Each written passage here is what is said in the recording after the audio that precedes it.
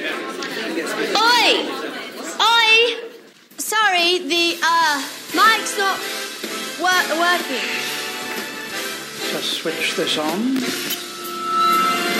Have you met Miss Jones? Someone said as we shook hands, she was just Miss Jones to me.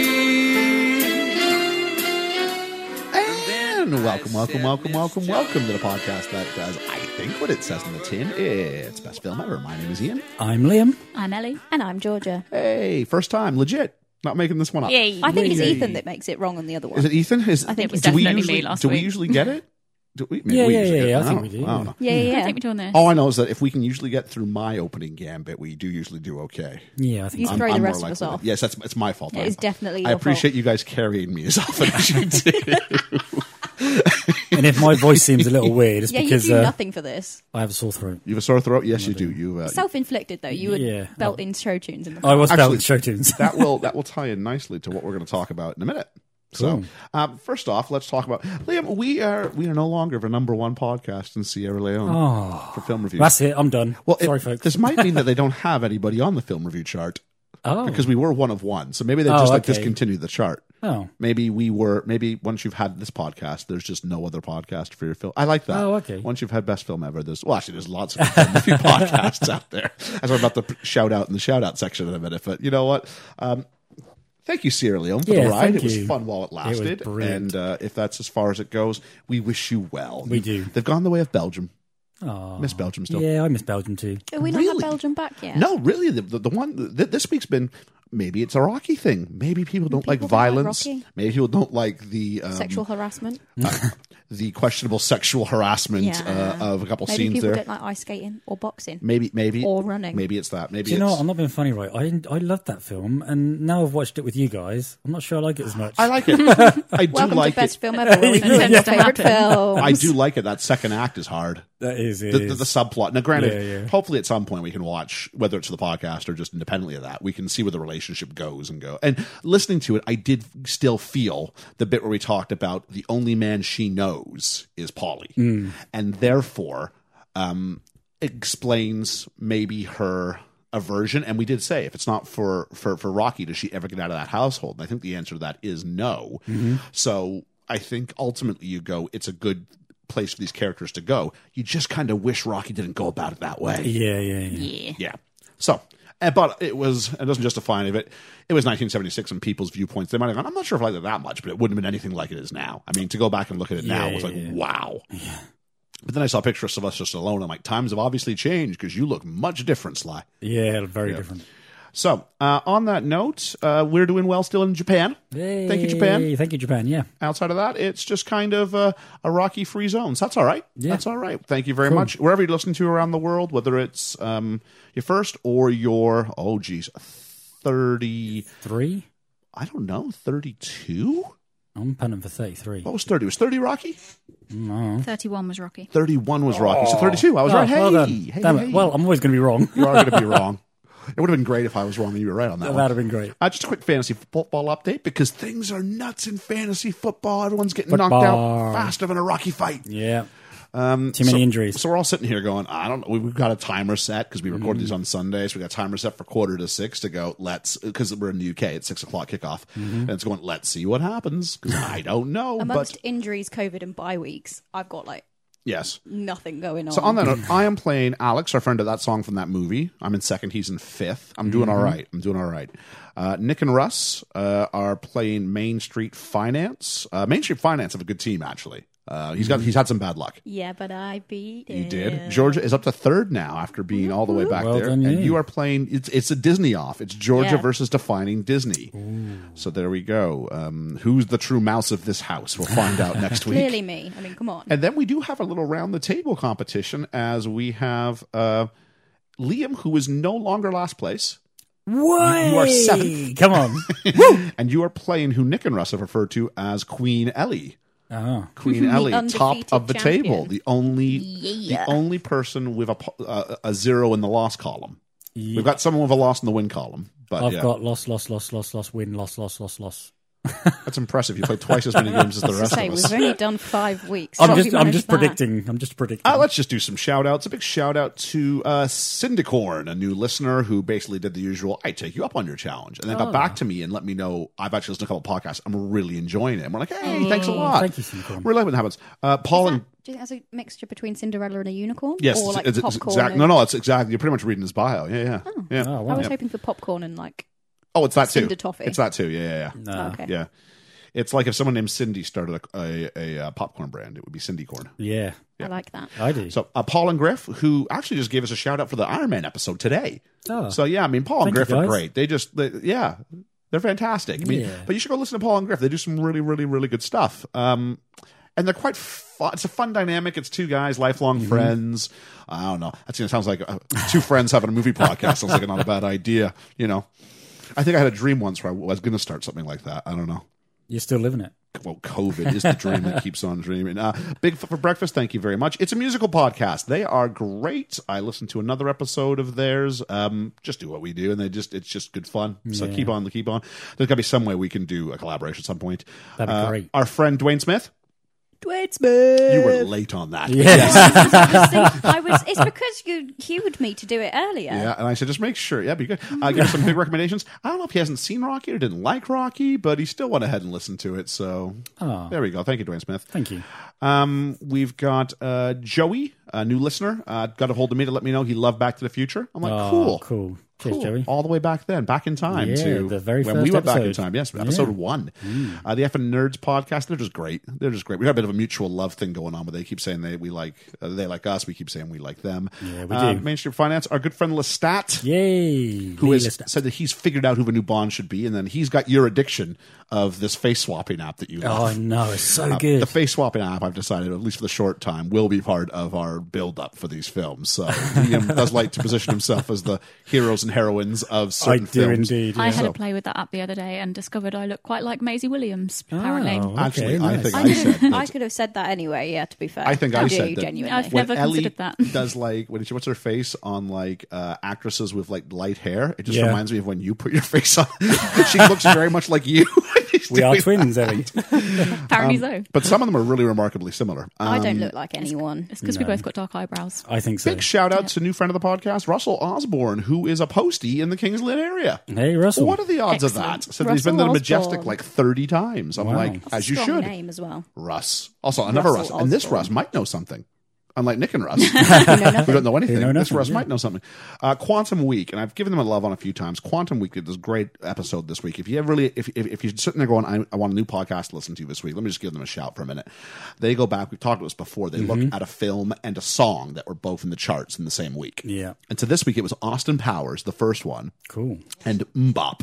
Oh, yeah, I remember that. And so was really, huge. really interesting conversation. And one of the hosts goes into his own personal, what he was doing that week, Yeah, and yeah. shared that everybody else in his school was graduating high school, but he didn't, and shares his story about why he didn't. It goes, just a really gripping, really great episode. And it was nice it was really quite brave to go behind the curtain and just share that story. So Yeah.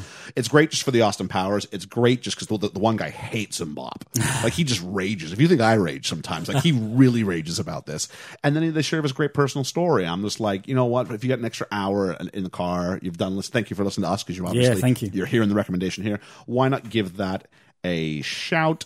Ethan, of course, from Talking to Mickey, who's got some thoughts on Bridget Jones, we'll share later. He's got a great personal note. Who's he? He's just some hack, isn't he? He is, isn't he? And then, of course, our friend M at Verbal Diorama, who I think is the best single person movie review podcast thing She's out great. there. She is great. And she just reviewed Coraline. Wow. Oh, So that brings us to actually our Halloween poll update, yeah. week 2. Ooh, let's find out that. So in week 2, this isn't the 2 weeks added together, but in week Yeah, 2, yeah.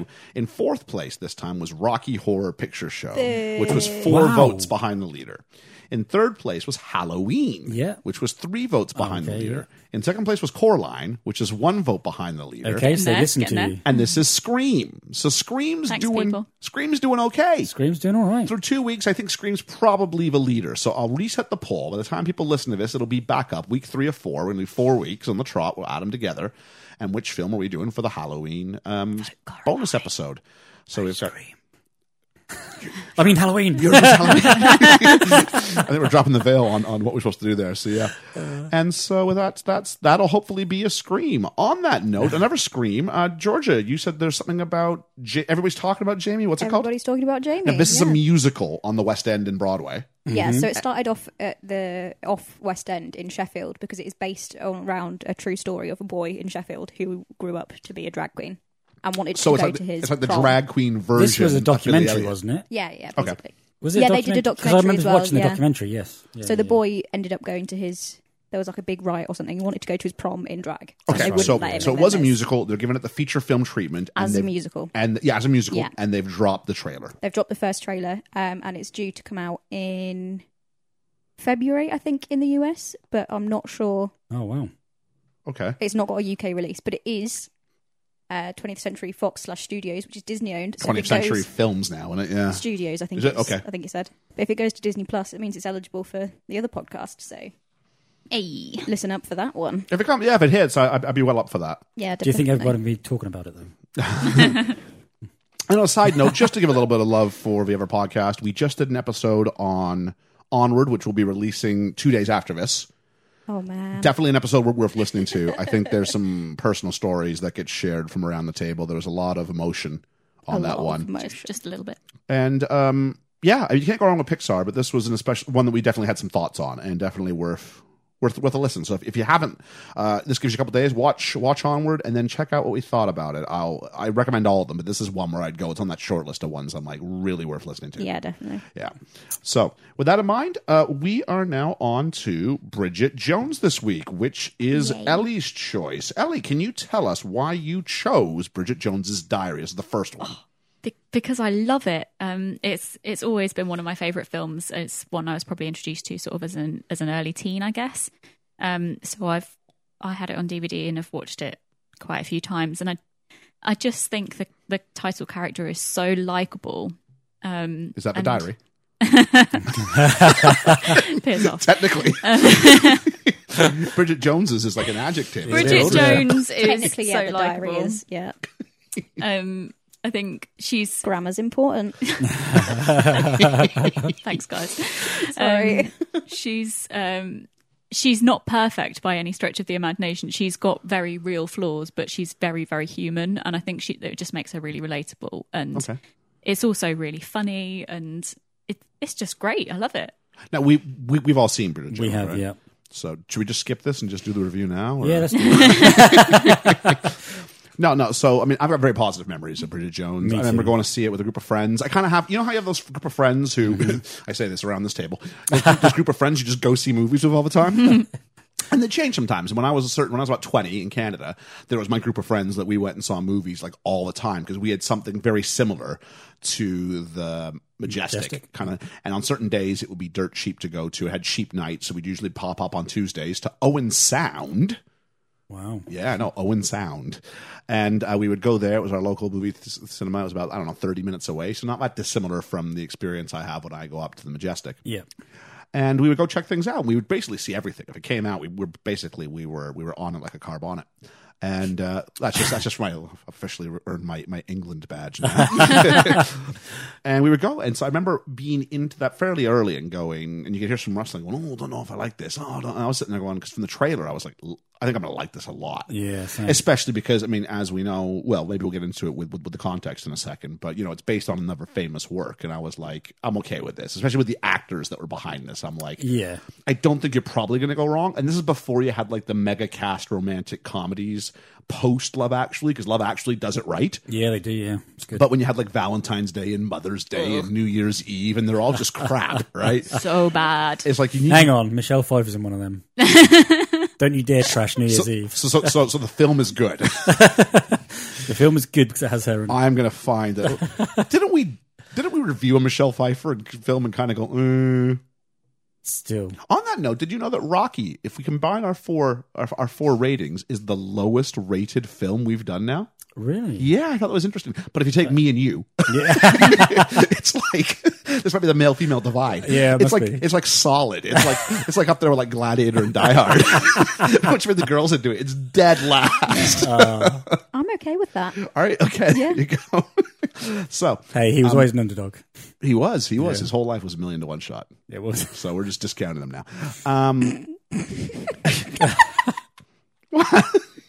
I don't know. You said 1,000,000 to 1 shot, and then I got that song stuck in my head, and then I was trying to figure out song? the next words. I don't know. Oh, Yeah. thank you for you got a song stuck We're in your head not you that don't song know. from that movie. We're a different podcast. No. I'm allowed to not remember it. We're some song from some movie. Some song from that movie. I'm not sure you're allowed to not remember it when it's in your head. Na, na, na, na, na, na, na, na. Is there any words? I can't remember. Anyway, so Ellie, do you have any sort of context you can share for the film? Yep. So, Bridget Jones's Diary is based on a novel by Helen Fielding, but that novel originally started out as a column in The Independent. As a fictional column, or? Yeah, so Oh, it was a weekly column about urban life in London, designed to appeal to young professional women. And that the column started in 1995. The novel was in 1996, and the film was in 2001. So it was a pretty quick turnaround from like conception to the film actually coming out. Yep. It's the Bridget Jones trilogy is the first trilogy directed exclusively by female directors. Oh, I did not know that. That's So who directed this? Sharon Maguire directed Never the heard of her. first and the third, and Beeban Kidron directed the second. But it's also this century's first and only rom-com trilogy, because unfortunately The Crow didn't do a trilogy. Oh. Actually, Nor was it this century. The Crow. That's true. The Crow has done 5 movies. I'll have you know. Yeah, the No, Crow's- it's not a the Crow's trilogy got a then. whole- it's got a whole anthology there. Yeah. yeah, Top notch. Okay. To be fair, I mean, do rom-coms scream? I mean, because isn't the point of a rom-com that at the end they're like joined? Isn't that what happens? And so as a result, the question is, do you really need a sequel? And if we're thinking about Bridget Jones especially, I might ask, do you really need a sequel? Yes. No. Working title wanted to print some money. Do you know the funny The thing? second one's great. Oh, I don't like the second one. Oh. Well, we'll talk about this at the end. How does it fit? Yeah. George, have you seen any of the other ones, or is it just the first? I've only seen the first one. Okay, Oh, no. And it was a long time ago, so I don't really remember it. cool. The first one is definitely my favourite. But Yeah. Anyway, it gets released. It's highly successful. yep. So it had a budget of 25 million, and it made 281.9 million. Now, we used to teach big. about the studio, Pretty but big. did Bridget Jones when I did A-level media back when the course was slightly different. And this was something called the working title formula, which is, and we'll take a look as we go through, but you take British stars, British content, and you add in a big name singular American star into the formula. And what that does then is that appeals to viewers on both sides of the Atlantic. Yeah. And you spend like 30 million on them. And you just keep doing it. Eventually, like enough of them will hit. And so we saw the formula. It's the same concept with 4 Weddings and a Funeral, right? I like that film. Where I you like have that the big film. American stars, Andy McDowell, and Yeah, that, yeah. and you feature either London or you feature like beautiful rolling hills, England. Yeah. You know what I mean? That's the only two places that are in England. Yeah. Exactly. It's A specific place, it's- Rolling Hills. it's either manor houses in the country and that sort of bed and breakfasty kind of Yeah. England, or you do like that nice like 4-block radius that everybody sees on like Doctor Who all the time. Yeah. And those are the only 2 versions of England you're allowed to show. And so in And a Mary sense, Poppins London. yes, in a sense, what you get is like a mid-Atlantic film. It's not a British film. It's not an American film. But it's this idea that Americans have of England is through films like this. And it's always working title. They figured out a sort of formula. And it's in Notting Hill, you see it. Yeah, yeah. It's in 4 Weddings and a Funeral. Yeah. It's in, what was the one with, is it About Time? Is that what it's called? About Time is a good film. About Time. I'm not saying these films aren't good Yeah. because this is a good film. They are, yeah. But they realized if you do certain things, it will appeal to both British audiences and it will appeal to North American Never thought of audiences. And it's the same thing over and over and over and over again. And it works until the scripts start to fail. But if you do enough of them, you just hope you get enough hits that it makes Yeah. up for the misses. Yeah. It's interesting you say that, though, because although it might appeal to American audiences because of that, the English audiences were really kind of skeptical about Renée Zellweger in the title role because Right. she is that quintessentially English Character. yeah. But then she ended up getting nominated for Best Actress She did. at the Oscars, so Yeah. That was kind of soon set Which- aside because obviously she does a really, really good job of Which the she accent. didn't win because we don't give comedic actors awards for some reason. Which is a shame. It is a shame. Ethan's Rom-coms favourite and Halle Berry horrors. won that year. Oh, was that Monsters Ball? Yeah. Yeah, that was a good movie. We'll have to debate if Renee Zellweger has Halle Berry hair in this. But, she doesn't. She doesn't. Fun fact, though. I don't understand what just happened. when we did Speed, Ethan went on the whole thing that he got a Halle Berry vibe from Sandra Bullock's hair, and it turns out Halle Berry was like an early consideration for that role. So he was like, "Yes, I am right." I'm not sure the hair has anything to do with I don't that. know though, how. does it? I have no. Like, you couldn't have made this up. I have no idea how he got this to this day. That's really That's strange. incredible. Nice one, Ethan. Yeah. But anyway, so fun fact on the accent. Apparently, she didn't drop her English accent for the whole way through filming, and the first time that Hugh Grant heard Renee Zellweger speak with her normal American voice was at the wrap party. Oh, really? Yeah. I think there's something to that. I mean, as someone who's had to try and fake an English accent, man, it's hard. And I think once you're in, you don't want to let that up. There's a story about Benedict Cumberbatch doing that, but he had an American accent for Yeah. a film, and the first time anyone heard him Was afterwards. was afterwards, Yeah. and they thought that he was then practicing a new accent. For There a is a film. story that Hugh Grant was either with Renee Zellweger recently or shown a picture of Renee Zellweger recently and could not identify her as Renee Zellweger. She looks very different. Wow. Now. She looks very different now. I like her in Well, Chicago. I think a big reason for that is that Wow, we've done 2 of Renee Zellweger, and she couldn't look more different. But yeah, I think another big reason for that is because she gained a lot of weight She for did. the role. So she gained between sort of 25 to 30 pounds. And she looks good in this. She does. She does, does, and there's this kind of idea that Bridget Jones is this kind of slightly overweight woman, but actually she's only 9.2 stone in this, so 130 pounds. So 130 she's not pounds. overweight in the I don't know slightest. how tall she is.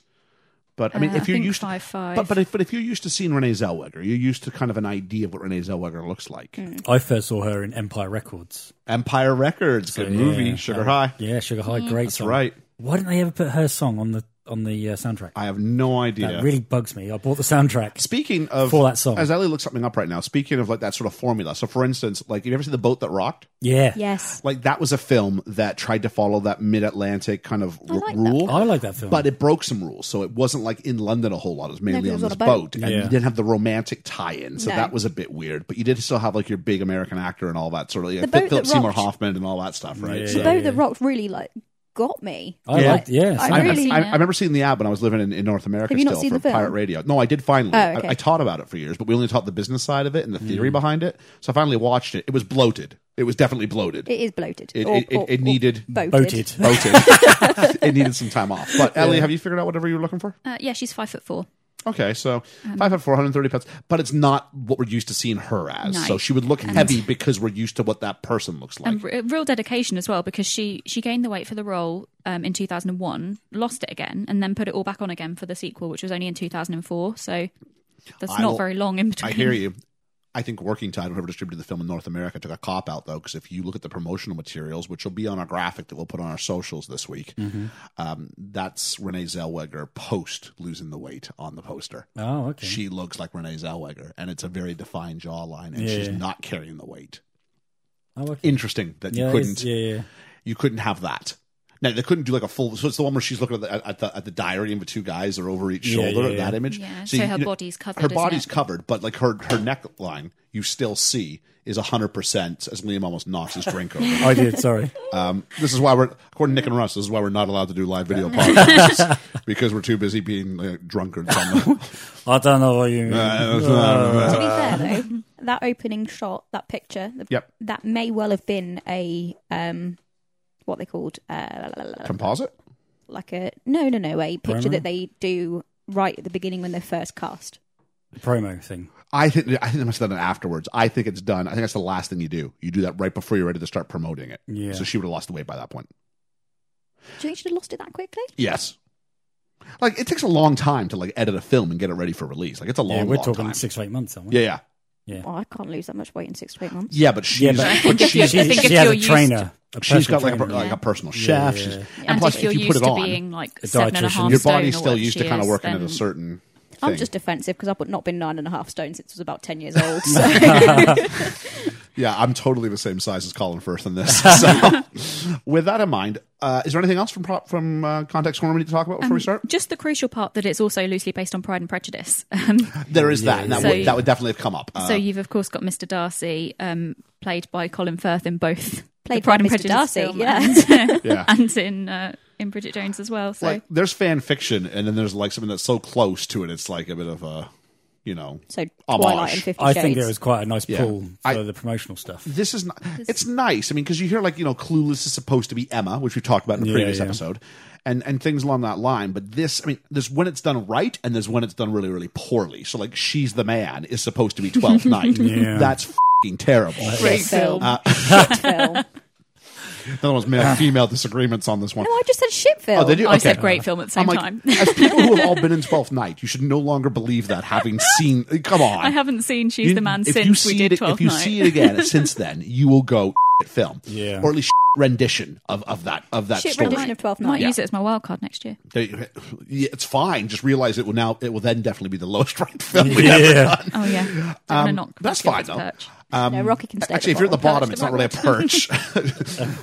However, Oval. when it's done well, like it is in this, that's much, much, much better. All right, so we're losing control anyway. Liam's hammered, and the girls are just like making Shade nonsense. on I Rocky. don't know what you mean. So I'm going to go ahead and I'm going to wrap this up. So we are going to go ahead and watch Bridget Jones's Diary. We're going to eat some lasagna. Lasagna. My sister's Lasagna. recipe, so I'm excited Thanks, about Kirsty. Thanks, Kirst. Yeah, thanks, Kirst. that.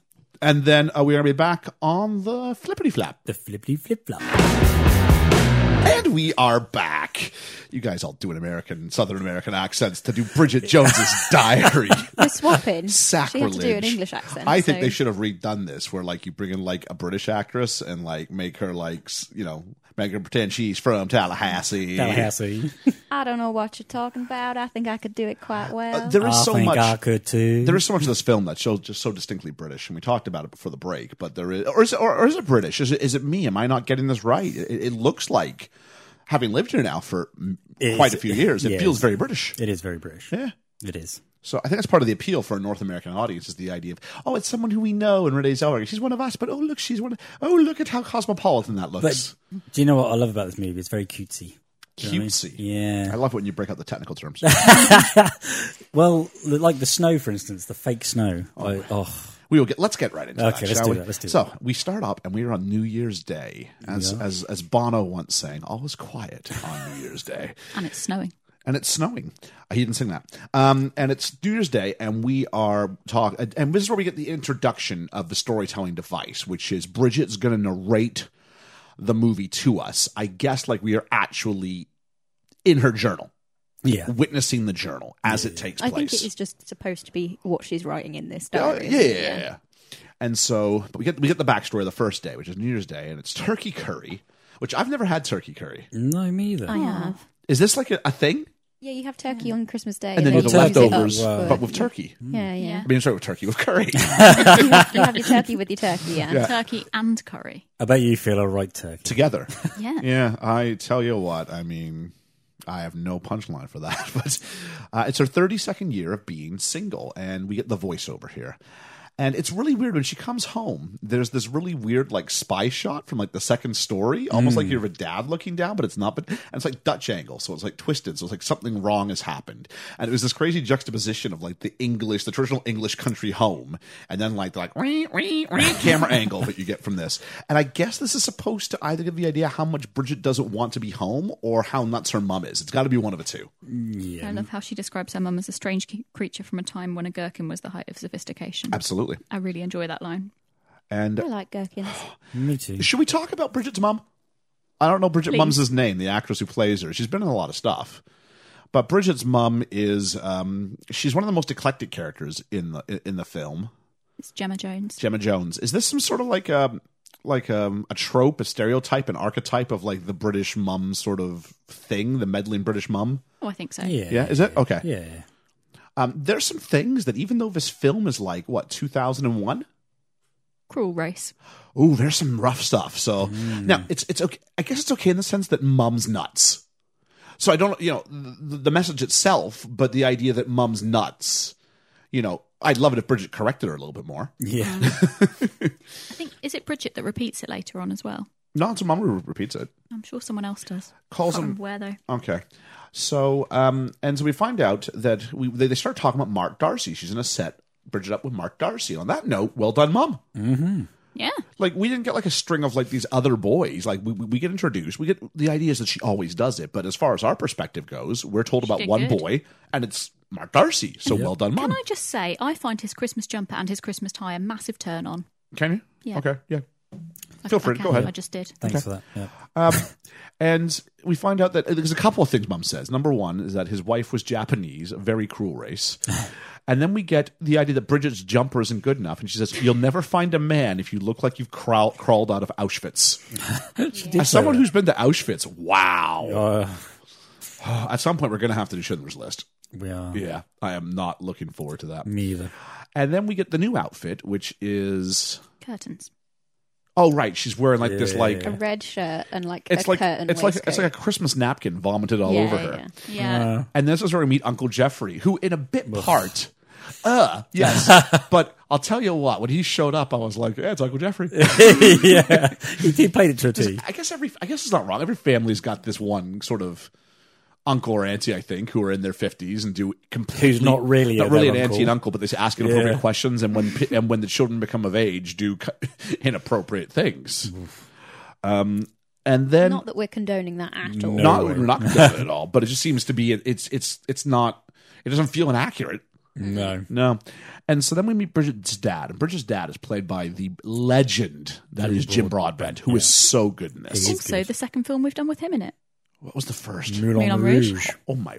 You're dying, because you can. I'll tell you what. You put those two characters side by side and say, "What have nothing? Nothing. Nothing in common." No. And he's I think so he's quite similar to Slughorn in this one, though. I don't know what that means. From Harry Potter. Okay, cool. And he's so small and so timid throughout this, and so, dare I say, quintessentially British. And downtrodden. Downtrodden. I think I already said that. Yeah. Quintessentially British. Rude. And then, again, Mum's like, you need to see Mark Darcy. And then we turn around, and it's slow motion to glorify this. But again, it's the setup. She goes, oh, from the back of his head, she's like, oh, maybe Mummy got this right. I'm like, it's the back of his head, love. Like, yes, he's tall, and he's thin, but he could have looked like a train wreck when he turns around. Thankfully, Have hope, though, thankfully, he looks like Colin Firth. Yeah. Colin Firth, yeah. Yes. I don't find Colin Firth that attractive. Oh, you're crazy. You're crazy. I'm with Georgia. I mean, I'm probably am, what? but I don't. Yeah, I I'm never- 100%. Like I've said this, I'm 100% in the. I believe sexuality is a spectrum, and I'm like 100% on like the one side of it. Yeah. But I will go. Colin Firth is a very attractive man. I don't Do get you it. prefer him to Hugh Grant? No, he Don't can't. make me choose. I'm like Bridget. I would have a very hard time with that choice because there are a couple times in this movie where I'm like, oh, Hugh Grant's also very attractive. so far I've admitted to Colin Firth, Hugh Grant, and Ryan Reynolds as being like good-looking men. Ryan Reynolds, very attractive. This Colin is an age Firth, thing, isn't it? Not really. Okay. Yeah. Also, Hugh Grant, not really. Yeah, it's an all the age way thing. with Hugh Also, Grant. It's an age all the thing. way. Leo DiCaprio looks like a naked roll mat. A roll Roll mat. mat, I mean a mole rat. All right. I don't know I what like a the idea good-looking of roll a mat is. naked roll mat. Mole rat. mole He's never been attractive. That makes no really link to the movie, but thank you for sharing. but I'm just Over saying, in America, like it means something Colin different, Firth. doesn't it? Mole rat. I'm all right. I don't know. I'm all right. And I think so a lot of Colin Firth's charm is to do with the accent and the way he just he's sounds portrayed, like his pompous. manner. But Well, that's the character he always plays. well, Isn't let's it? talk about Mark Darcy. I just see the King's Speech. Because Mark Darcy, and this is Colin Firth, and Yeah. to me, this is a real reintroduction. I mean, I think if you're me, like I'd seen him in the BBC/A&E co-production of Pride and Prejudice. That was the 6-part miniseries that aired on over in North America on A&E. Here, I guess, it would be on the BBC. Yeah. And they co-produced it so they could show it in both places. And that was big, but it was big in a very niche market. And so I don't really remember Colin Firth in anything else until Bridget Jones. No. Me I don't know what it was like over here. Same. Okay. I mean, I know him from a lot of other stuff, but I can't remember. Yeah, but I think that I didn't probably predate my that. first And then we get introduction to this, Bridget and this Jones. is after all that stuff. Yeah. And so he kind of gets a little bit of a lease on life in North American films as that token sort of British guy, that suave guy of a certain age. What was the film of Amanda Bynes where she goes to Britain to meet her father, who ends up being like a Is it lord? Wild Child. No, it's not Wild Child. I love Wild Child. Can we talk about Wild Child one But day? Colin Firth plays the dad in that, and it's a terrible film. Oh, is it? But I was like, oh, you're really struggling to find your way. Really, until he does like Mamma Mia, I think he really struggles to find another. He struggles to find the key in Mamma Mia. But well, so did everybody. In a movie with Pierce Brosnan, you don't get to complain about Colin Firth. I'm going to say this on record. Pierce Brosnan was phenomenal in that film. His singing love was Pierce atrocious in that film. What a Girl Wants. I don't care. What a Girl Wants. I don't thought it was care. What a Girl Wants. I shouldn't have hedged. And so, anyway, he gets this role, which is really interesting because this is a retelling of Pride and Prejudice, and Yeah. he gets the same role, That's cool. which is cool. But I remember at the time, in the press, they made such a big deal about it. Yeah. So, Oh, really? Okay, as far as, like, this I casting? guess that was a pull on the promotional side of things. I think so. Come see the modern retelling. Yeah, and there were yeah, some yeah. lines that were lifted right out of Pride and Prejudice in this, Oh, usually cool. delivered by Mark Darcy. Nice. But Bridget did have one. I'll see if I've written it down at some point. We'll see. Was it the one where she goes, fuck? No, it was that was It's not from it. It's a truth It is a universally truth acknowledged. universally that something- acknowledged that, and it's supposed to be. It's the opening line of Pride and Prejudice. Is, it's a truth universally acknowledged that a man in possession of a fortune must be in want of a wife. Oh. AKA, yeah, everybody assumes that these Yeah. single rich guys are just dying to get married, when in fact they're not. No. And so Bridget is alone with Mark Darcy as she approaches him, and she can't shut up, and she's just run away at the mouth, which became kind of her gimmick. Like, you get Bridget alone with someone, and she's going to ramble. But it also introduces her New Year's resolutions, doesn't it? So Yeah, so it's we quite a nice so we little find out she's hungover mix. and she's going to drink less, smoke less, and stop talking nonstop. At which, of course, she's doing all these things as she don't does think- this. I think one of them's a lie, though. I don't think she actually is hungover from the night before, is she? No, I think it's her cover. Yeah. But she is saying there's a drink in one hand and a smoke in the next. Yeah. And Liam, you talked about this. The thing that dates this movie, Oh, the smoking. everybody's smoking. The smoke in every single Was scene. it the smoky in England back then? Yes. That people were smoking? Yeah.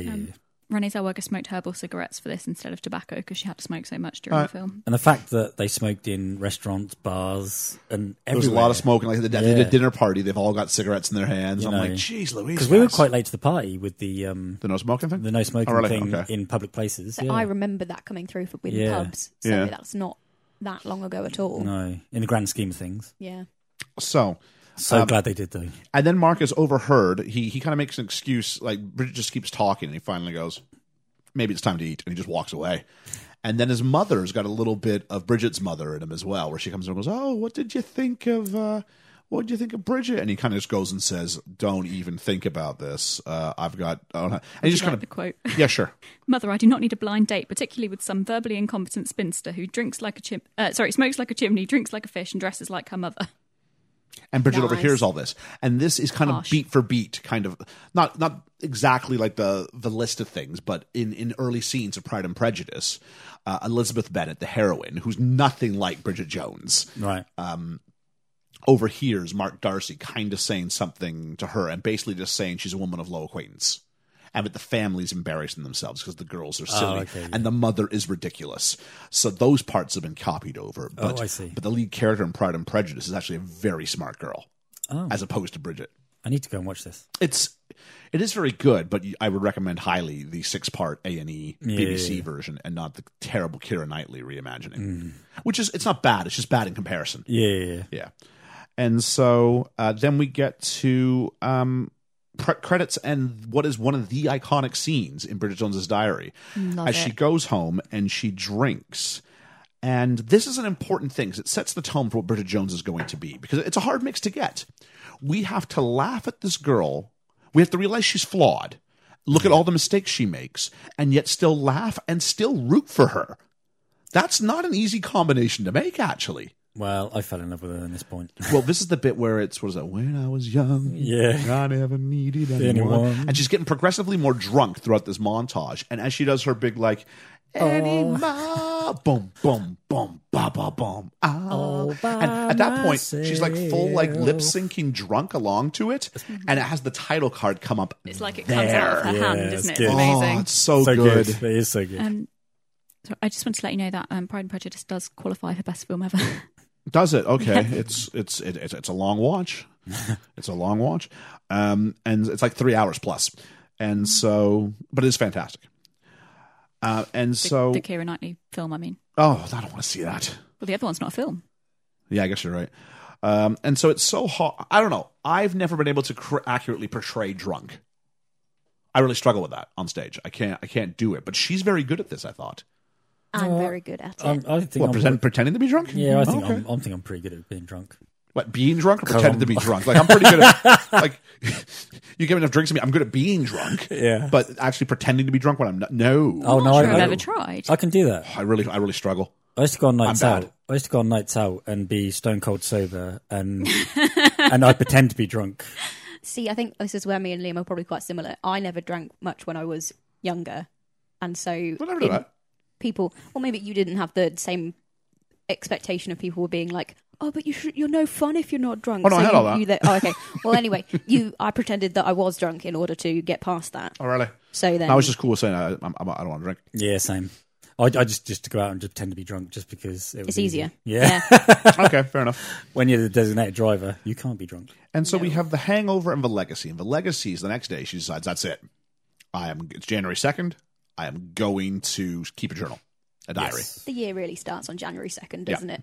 It does. And this a is good where day. I find out she had 50 alcohol units. And I'm like, in Yeah. what span? Like, I think she jeez. put 30 crossed out. Like, Then put 50. I know a pint is like 2.8 Two units or something like that's, that. That's a hell of a lot of units. But I'm still like, that's like 17 pints in a week? Woo. Also, women are supposed to drink less as well. Yeah. so- It's insane. Now, granted, this makes her flawed, and it makes her likable, and it makes her Vienna because she is a more. And the important thing is, we need to have what's called audience superiority. We need to feel, in some regard, we are better than Bridget for this film to make sense. Yeah. And so, by saying 50, no matter really who you are, you can go, well, I'm not that bad. Yeah. There are 3.2 units in a large glass of red wine. There we go. So she's drinking 10 glasses of red wine in a week. So that's maybe 2 most days. Yeah. If you have Or 1 4 days of the week and then really getting hammered on one of the nights of the weekend. I guess that's reasonable. I don't know. I don't drink red wine. It's quite a lot It's quite a lot. Okay. It is a lot. for every night. And a large. I mean, there are different sizes of red wine. Yeah, well, obviously. there's three large glasses in a bottle. Okay. Come from experience. So there we go. She wants to lose 20 pounds. She wants to make sure she remembers to put last night's pants in the laundry basket. Hang on. For someone who's English, what's 20 pounds? 20 pounds is something like 8 kilograms. What's that in stone? Oh, it's 1 stone, 6 pounds. Oh, okay. Yeah. Yeah. Okay, I'm with you. And so Just over a stone. she needs to remember. Stone and a half. Put last night's pants in the bin, which is underwear for our Yeah. North American listeners. She means, just Yeah. change your knickers. And don't date. And there's a whole list. I don't know if anybody has the full quote. Ellie, do you have it by any chance? I didn't write it down, But it's like, I don't know date it includes fuckwits, perverts, alcoholics, workaholics, fuckwits. peeping toms, perverts, yada, yada, yada. And especially the one man who quantifies all these things. And this is the perfect. Because at this point, we get ding, and the elevator doors open. We get Hugh Grant. We get, what you want? Baby, I got it. And I don't care what it is. Hugh Grant is the man in this film. He's brilliant. Hugh Grant is so good. Because this is not easy. As we said, Bridget has to be all these things and still be likable. Yeah. Daniel Cleaver has to be a scumbag, and yet you still have to go. You still have to root for him. You still have to go, oh, he's good. Because isn't He he? is good. He's beautiful. Oh, it's more than just being pretty, though. There's something about the way he delivers this. Yeah, definitely. Oh, and so then we find out that it shouldn't be a problem anyway, because Bridget had a bad night at the Christmas party where we see Bridget drunk again doing a very good drunk version, and singing bad karaoke. Do you know what I think it is about Hugh Grant in this? What? His honesty. When he's caught, he's caught. Do you know what I mean? He's like, Honestly? oh, okay. I don't think he's when he's caught. He's caught. I think he's still peddling BS. No, you kind of see him. Well, let's talk about this when we get to the parts where he's caught. Do you know what I mean? He kind of just goes, oh, well, I've been caught here. But he does tell her the story in reverse and say that Mr. Darcy stole his fiancée. Well, yeah, there's all that. When I mean when he's like When he's caught confronted. red-handed, he's just like, yeah. when he okay. can't get away with lying, Right. he's honest. He's not. What's he supposed to go? She's here to fix the bathtub? Well, no, I know, but it's, there's no groveling, there's no There wasn't nothing. any It's hot just- water in the room next it's door, just so like, she came and borrowed okay, ours. throw my hands up. Do you know what I mean? I like him. I like him for this. Anyway, let's go back to his introduction, which was great, and the flashback, and then we meet the people around the office, and we meet Mr. Fitzherbert. Fitzpervert. That is so clever. That is. So clever. Do you think they who fit? keeps calling her Brenda? I love how he even does it at the book launch as well. Sorry, you were going to say that? With the tits pervert bit, do you think they came up with that bit first and then tried to put the name to that, or do you think the name just came and then they? I think you started with I don't Fitzherbert. know. Yeah. Absolutely. Yeah, But yeah, the thing yeah, is, yeah. Fitzherbert is such a British surname what did as you well. do? So it's We got Fitzherbert. What can we do? We're just lucky enough that it happens. Yeah, to yeah, I don't think think it so. probably was the other way No. around, but it's totally believable that his name would be He is Fitzherbert. again another one of these British archetypes. He is, or not just archetypes in Britain, but the guy at work who only objectifies you and can't even learn your name, but he's going to check out how you look in your top because he can. Yeah. Because he can. And we meet. Is it Perpetua? Yeah. That is a strange. I've never come across that name. No, before. me either. No. Perpetua. That's very middle class England, isn't And it? then we get a phone call from Jude, and Jude is one of Bridget Jones's friends, and she's in a bathroom crying. Which, we all recognized it because we're used to seeing her cry in bathrooms. This is Moaning Myrtle. Yeah. So we just kind of went. And Georgia, you weren't a fan of Jude, the actress who plays her, Moaning Myrtle. I'm not. I just don't think she's that good. No, Yeah, me it's either. fine. I don't recall really saying that. I think that, That was Liam. me. Yeah, Oh, was it you? Yeah. She's whiny in everything she does. But that's her character, isn't it? Well, is it, or is just we've seen her in two things? And it's been the same thing in both of those. And she was in another TV program thing, and she was kind of the same in that. Are they like, we need someone who can cry in a bathroom? I know. Yeah. It's like I know Sean just Bean. the person. Sean Bean always dies. This woman always cries in bathrooms. That's just kind of what happens. But I did love her haircut in this. I felt her group of friends were inconsistent as Yes. far as like what were their purpose. I don't know if more scenes ended up on the cutting room floor, but it seems like they were just there when you needed her to have someone to talk to. Yeah. Well, I was reading that when I was looking up for context stuff earlier on, and I was thinking, but I love her friends. Her friends are in it so much, and then actually watching They're it back, not. I'm like, they're not. No. They're not. They're And I only think in it when it's- she needs someone to talk to about how the big mistake she's made at work. I Big think sounding it's board. because Shazza is such a big character in the Number second two. one, so She's in my massive in head two. she's a massive character, and Yeah. actually in this she barely speaks. And then we get the lie at work where she's talking to Jude.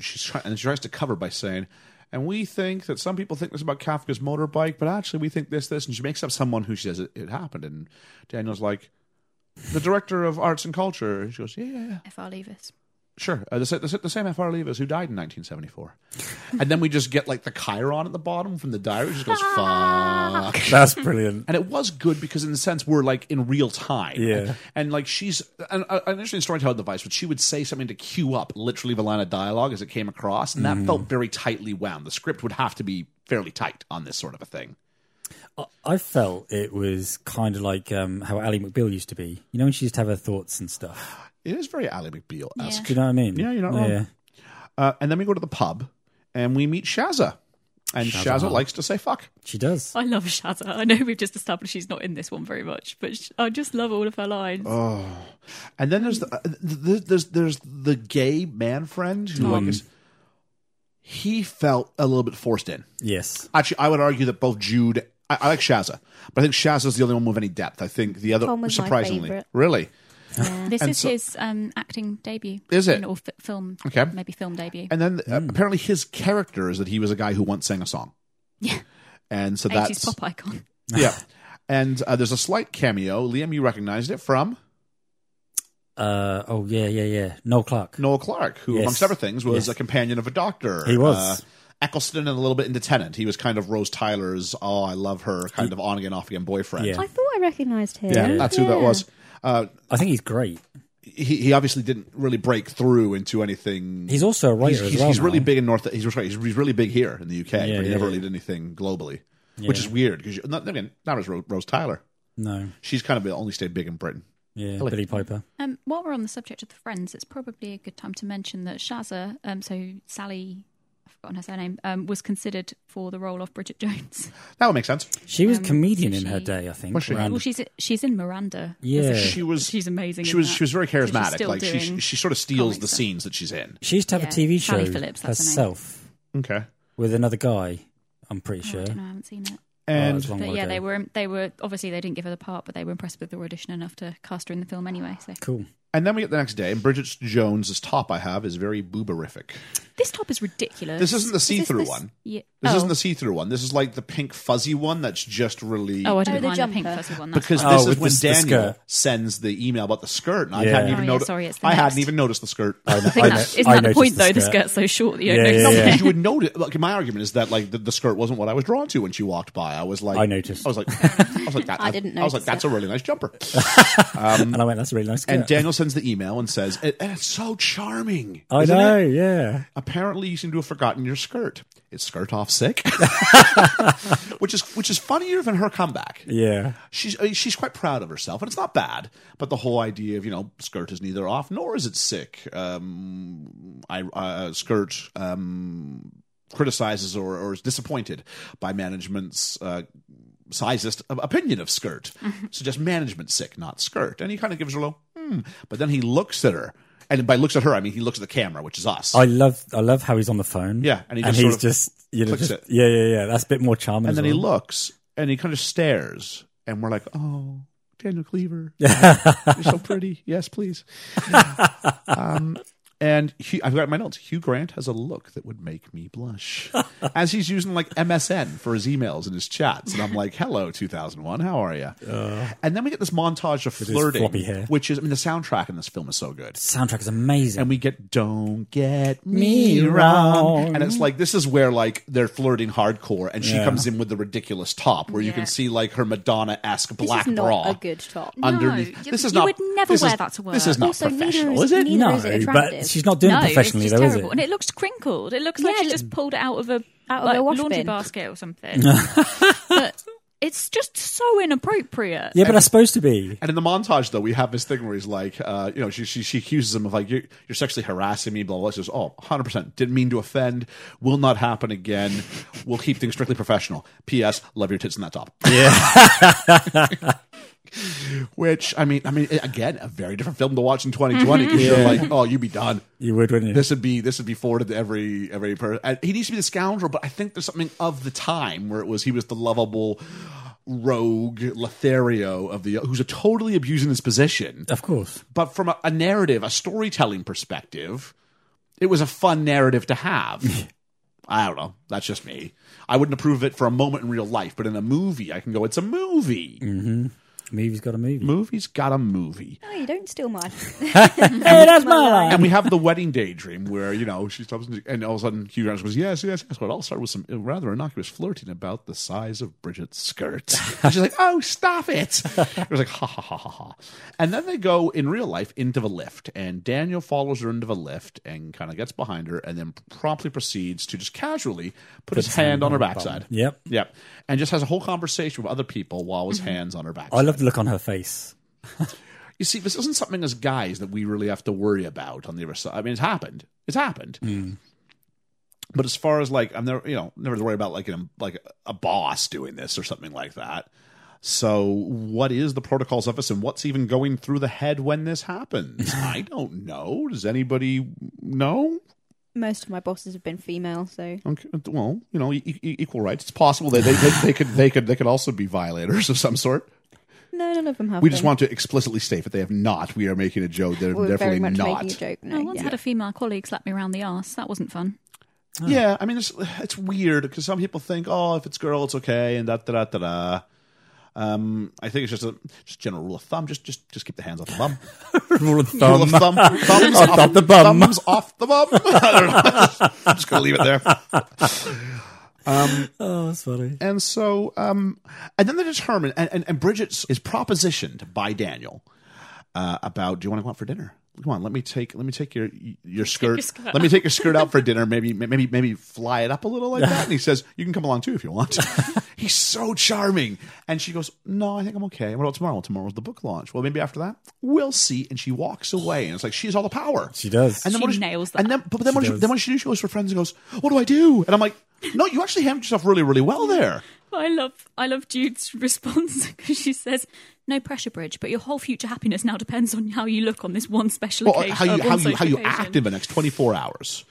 And so one of the things is ignore Daniel and suck up to famous author. And she keeps practicing how it's terrible about Chechnya. Chechnya. Which the danger of this is if someone goes, yeah, I know. what do you think the worst part is? And she's done. Yeah. There's nothing behind that. No. And so there's also a story about coming up with thoughtful details. And it's like, oh, this is, Natasha. Natasha likes horseback riding and poetry. And Natasha, this is Daniel. Daniel works in publishing and comes. And then there's a punchline after that. Good old Shazza. And I remember watching this, maybe for the first time. It wasn't the first time. It was like the second time with my ex and her mother. And we get to that line, and her mom wasn't big on swearing in movies. We're like, no, it's really, really funny. And I had forgotten about this scene, and that was it. The TV went off after that. Oh. That was not one that passed the mustard. No. And so then we have this moment where Bridget is weighing out the pros and cons of two pairs of underwear. Yes. And there's this pair of underwear that's supposed to be the good-looking pair of underwear, which are like tiger striped. Oh, no, that's that's the the second. No, that's second, yeah. These first ones are just a black Black thong. thong. Oh, it's a black Yeah. thong. Sorry, Yeah. it's a I black think it's a little thong. bit see-through as well. It's a black Very thong, a see-through. little bit see-through. And I was like, or like these giant like stomach controlling Spanx. Okay, Yeah. stomach controlling underwear.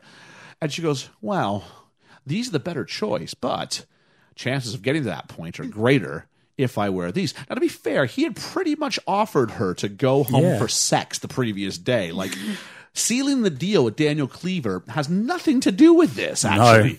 Basically just going, yes.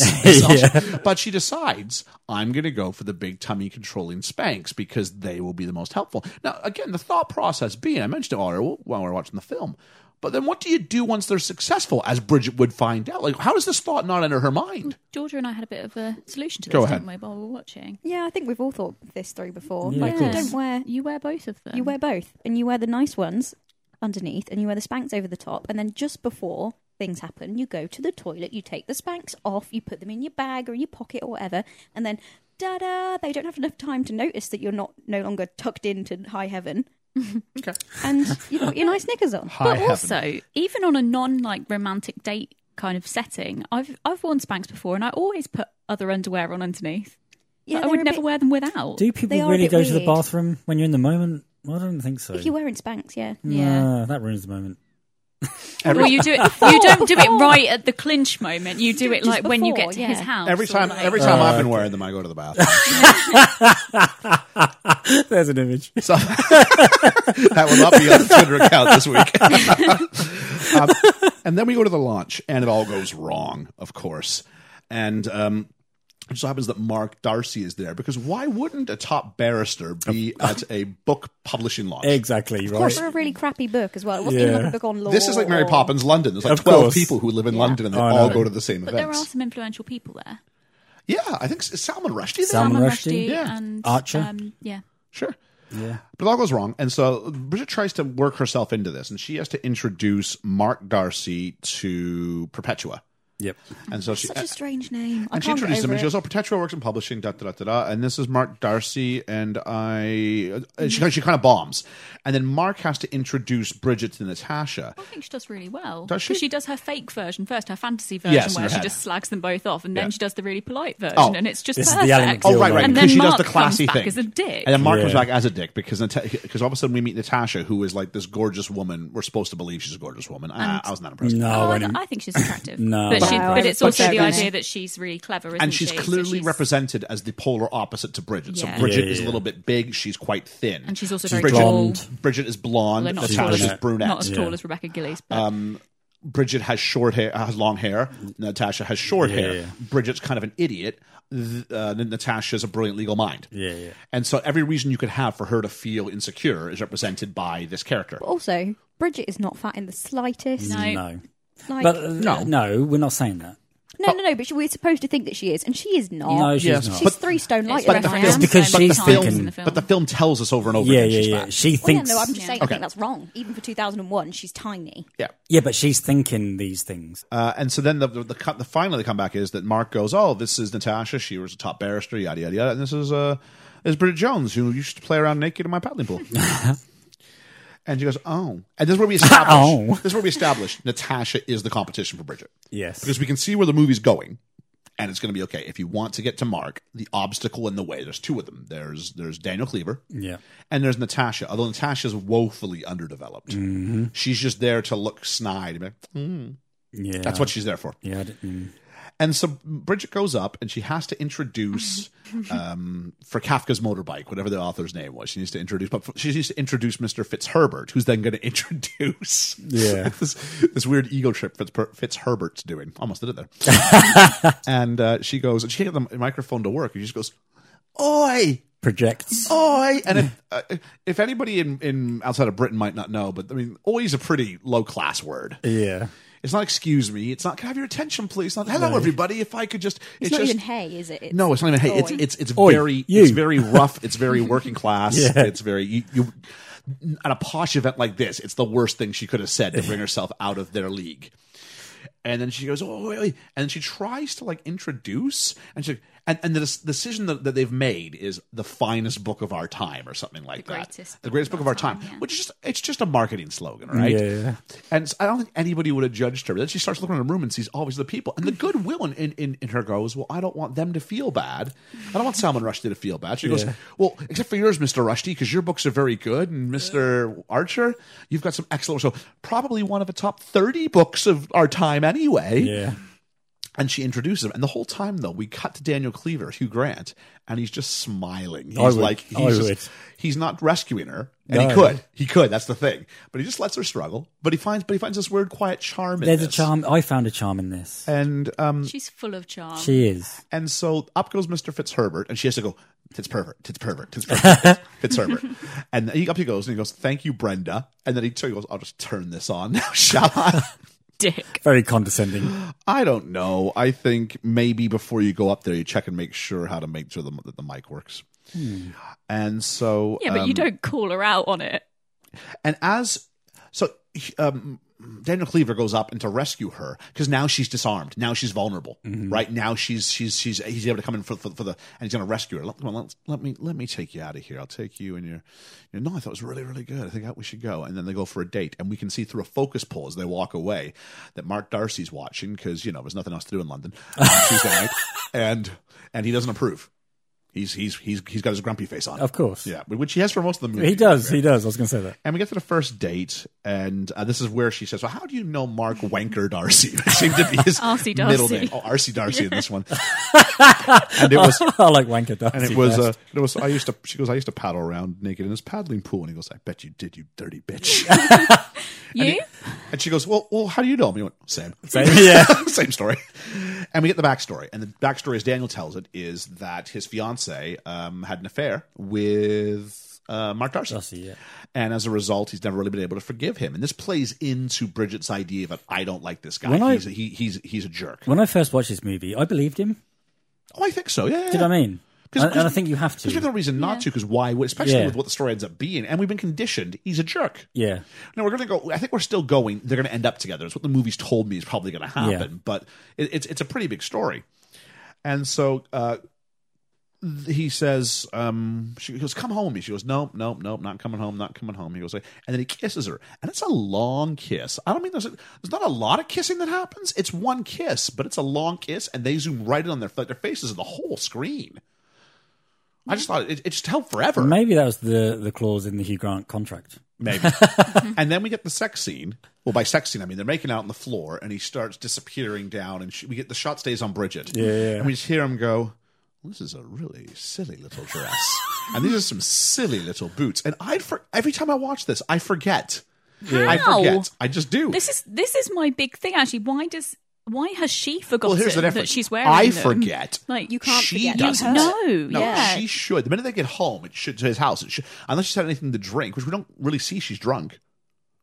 No, but She's not even drunk. unless you were completely hammered, Yeah. you would not forget that you But had all of a sudden she goes, spanks on. oh, but he's so charming even in this. He's Yeah. like, Oh, he's yeah, like, he is. goes, "Hello, mummy." and I think only when you're British I love him. can you get away with it. I know. And he's I like, think- "Oh no, I want to have another look." I think he goes, "Oh no," he goes, "Oh, actually, I'm wearing something very similar right now." If you just look, and he goes like pull down like his belt line, and he makes her at ease. He and there's does. something not nice, but there's something very charming in the moment. There's a niceness about him. Absolutely. Because, now, granted, if she's embarrassed, she might shut down. So maybe he's just worrying about sealing the deal, so to speak. But there is something in the moment that if It's if sensitive. it's about kindness for a night. Yeah. Because she's there, he doesn't manipulate. He kind of swoops in, but he doesn't manipulate her to get her there. I don't think He asks her a question. He kisses her. Yeah. He doesn't say, "Hey, I'm gonna kiss you," and I'm gonna put you against the door. and you don't have to kiss me back. But You're Asian. And you also get a cut in the middle of it, so you don't see kind of the build up. You just see the kiss, and then they get in a taxi. I think the theory is the kiss was that good that it finally melts away her Yeah. resolve. But I mean, like, there could have been more conversation and stuff in Yeah. between because it doesn't. I think we should doesn't show it. because we can see those two things. What happens is it creates a cause and an effect. Yeah. So the kiss was good. I'm going home with him. Yeah, And so and we know that she was planning on it anyway. To be fair, yes, and so we get this little montage, kind of them having a slight romance over a couple days. And we get the idea that she's like losing weight, but she's smoking cigarettes, but they're all after sex. And how many shots in this movie are Bridget Jones walking across bridges in London while they're like, no, oh my word. It's like, what do we do? Cut to Bridget walking. Bridge on a bridge. Just Bridget, we're going to spend one day, just walk around London, would you? We'll put in graphics behind it afterwards. Yeah. But just, do one where you're sad, do one where you're happy, do one where you're conflicted, do one where you're celebratory. We'll just get them all. Stupid. And she asks at one point, they're in bed, she goes, "What do we say at the office?" And he goes, what do we do at the office? And he goes, "Well, it's this little thing we have called publishing, where we take lots of these ideas, we call them words, and we put them in the page, and we buy them ourselves, we call them books." Just, "No, I mean us." And he goes, "Well, let's not, we started on Tuesday, it's Thursday.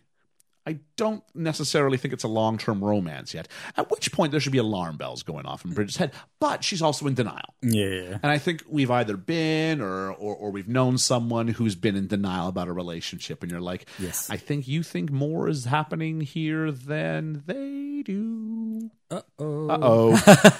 And so and then her mum calls. then her mum calls. Well, the phone rings, and she just goes, "Bridget Jones, wanton sex goddess with a very bad man between her thighs." And especially in like 2001, where there's no like call display, like this is a really dangerous. Like, who else is going to be calling you in the middle of the night? It's going to be Shazza, Jude, or Tom, I guess. Thank God it wasn't Dad. Although I think Dad would have been Dad like, would have been cooler with it, I think. and Dad would have gone, "Hello, Bridget." And so Because you can. this is where, and we cut here, and it's the idea of it run into Mum's little subplot now. We go to a shop, and this is where we get, it's a truth universally acknowledged that if your love life's going right, then something else in your life is going to fall apart. And we get the idea that Mum's working as a sales rep. For a phallic egg peeler. She's got this egg peeler that if you pump the egg peeler in the chamber, it I like love how you're doing the de-shells. accents on a podcast. It de-shells the egg, but then the problem is you get a little bit of spray out. I mean, it's very phallic and very British. I don't think this would have really. I don't think people would have thought to write this into a North American film script. No. And so this is where we find out that Mum is for a sales rep, and she's kind of having a midlife crisis. And she starts telling Bridget the wonderful maternal story of having children isn't all it's cracked up to be, and given the chance, I don't think I'd do it again. She's like, "Mother, you know I'm your child, right?" And she's like, "Well, I'm just saying, make sure you get everything you want to out of life." And then she talks about this guy, Julian, who thinks she'll be a good assistant on the Home Shopping Network. How she has no sex life as well. She has no sex life. Delightful information And to we share get, with your child. we get Julian shadowing here, which is funny because, he's got a shade of his own. And so then we go a few weeks later, and Dad has been left, and Mum is on the TV, and they're peddling some genuine diamante. That Yes. did make me laugh. Which is like yeah. fake diamonds, but real Genuine, fake diamonds. real fake diamonds. And this is where Bridget gives her dad advice that you should talk to everybody else and make Mum jealous, because that's how I got my man. And he's like, you've got a boyfriend, and she goes, "Yeah." And he goes, "A real one." Yeah, thanks, Dad.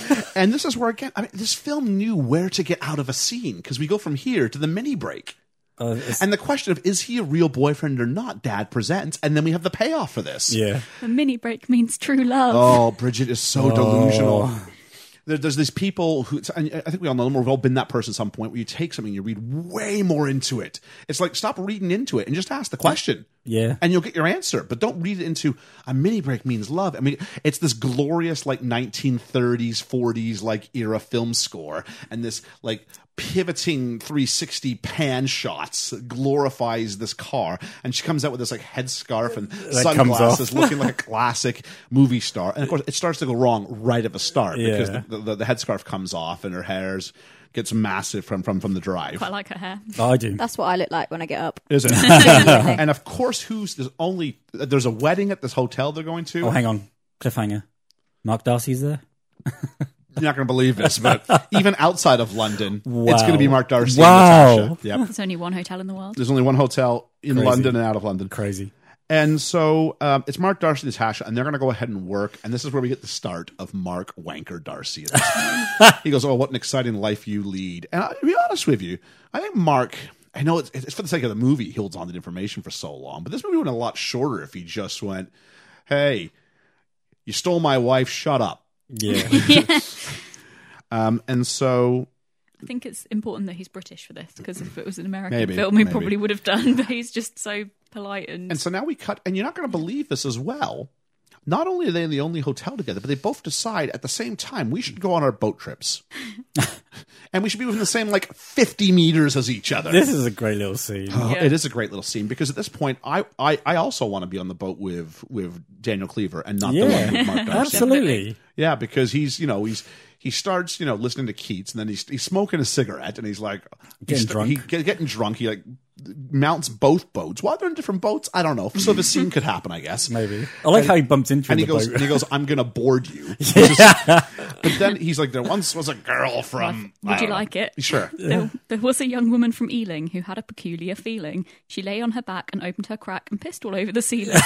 So, There are so many different versions of that rhyme. I appreciated he this one. takes this kind of highbrow kind of activity and brings it down to a lowbrow place. But I it's, love it. But it's so charming. It And when he is. comes out of the water, his cigarette is still in his mouth, but it's dented and waterlogged Yeah, at yeah. a 90-degree angle, almost like it's a phallic symbol that's now gone impotent. drooped, yeah. It's just, and then of course This Natasha's, happened in 101 Dalmatians. and of course Natasha's going, "Oh, can you imagine? So immature, So childish. And Darcy's like, Yeah. "Yeah, I kind of like this right Yeah, now." yeah, yeah. And so, also in there was the big "I'm the King of the World" reference. So there was a Yeah, little bit of yeah, a Titanic, Titanic. and I'm like, that's pretty timely for 2001. I mean, Titanic's 98, so 98, it's yeah. pretty timely. And then we get the night after this whole idea, and we just get told by Bridget, that thing you did is illegal in several countries. And I'm like, that's like an anal sex joke. Probably for the best your mother-in-law turned this one off. I don't think so, because I don't think think that you was should have got that. That's Yeah. inferential. No, Yeah, that's yeah, yeah. inferential. Yeah. There's a difference between that and just literally saying, Your What dick was was- in my butt. well, I mean the first one, but yes, Yeah. yes. I don't even think that's as bad as the joke about Yeah. about that is worse. that was worse.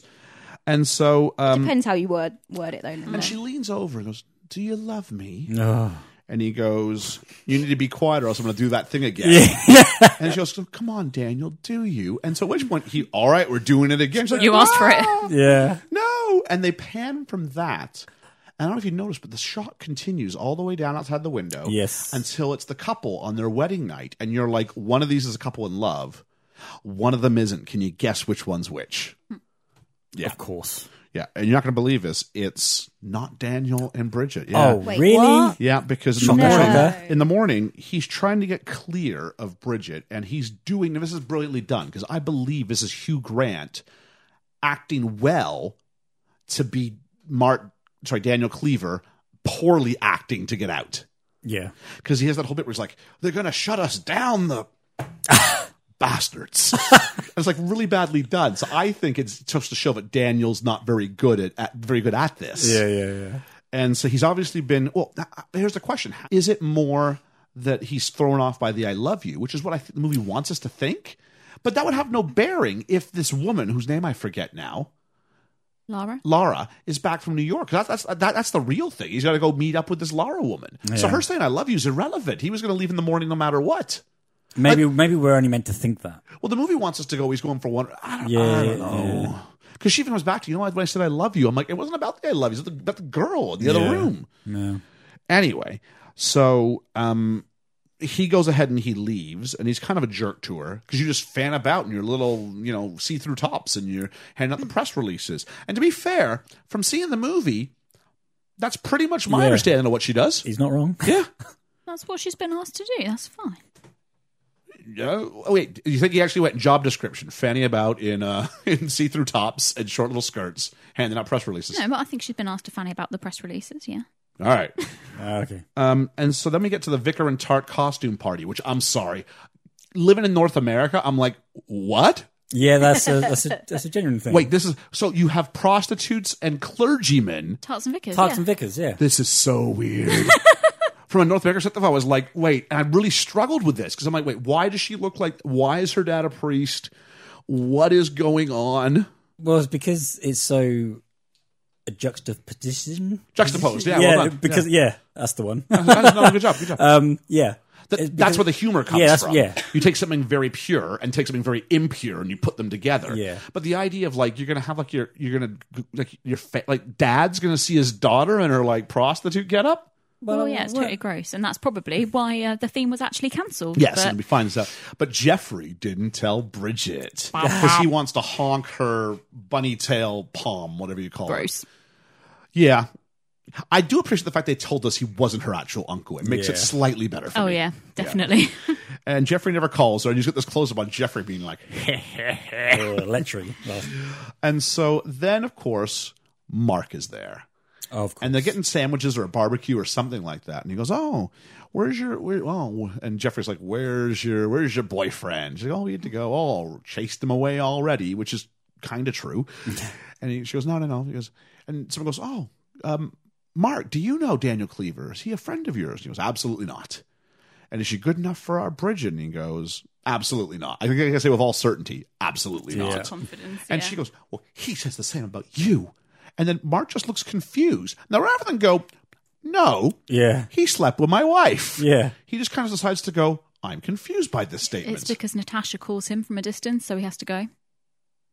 This was Natasha's role in this film. Distraction. Be an obstacle and just be around as much as we need you to, but not really. Yeah.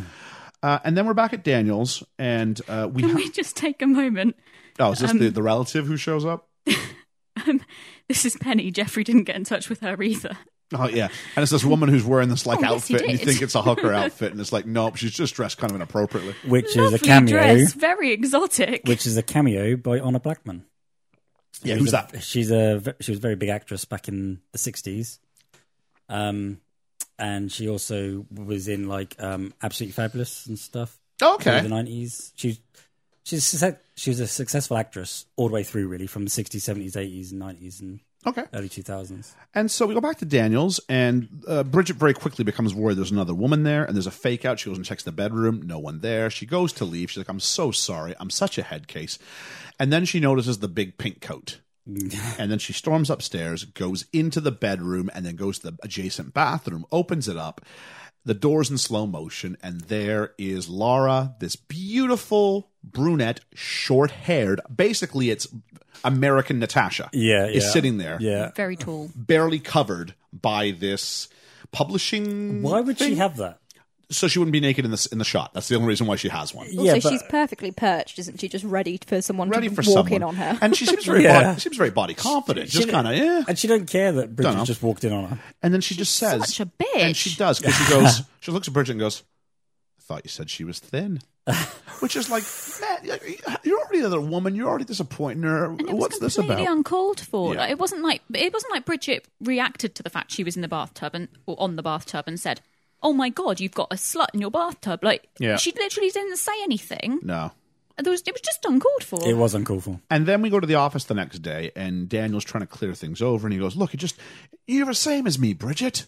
It takes something special to make us commit." And I'm like, and this is a classic, like, he's not right, and we know he's not right, because we know Bridget, but it's like manipulative kind of behavior. yeah. Because Bridget's like going, "Do you love me, Daniel?" Like, it sounds like she's pretty ready to commit, actually, if you Yeah. ask me.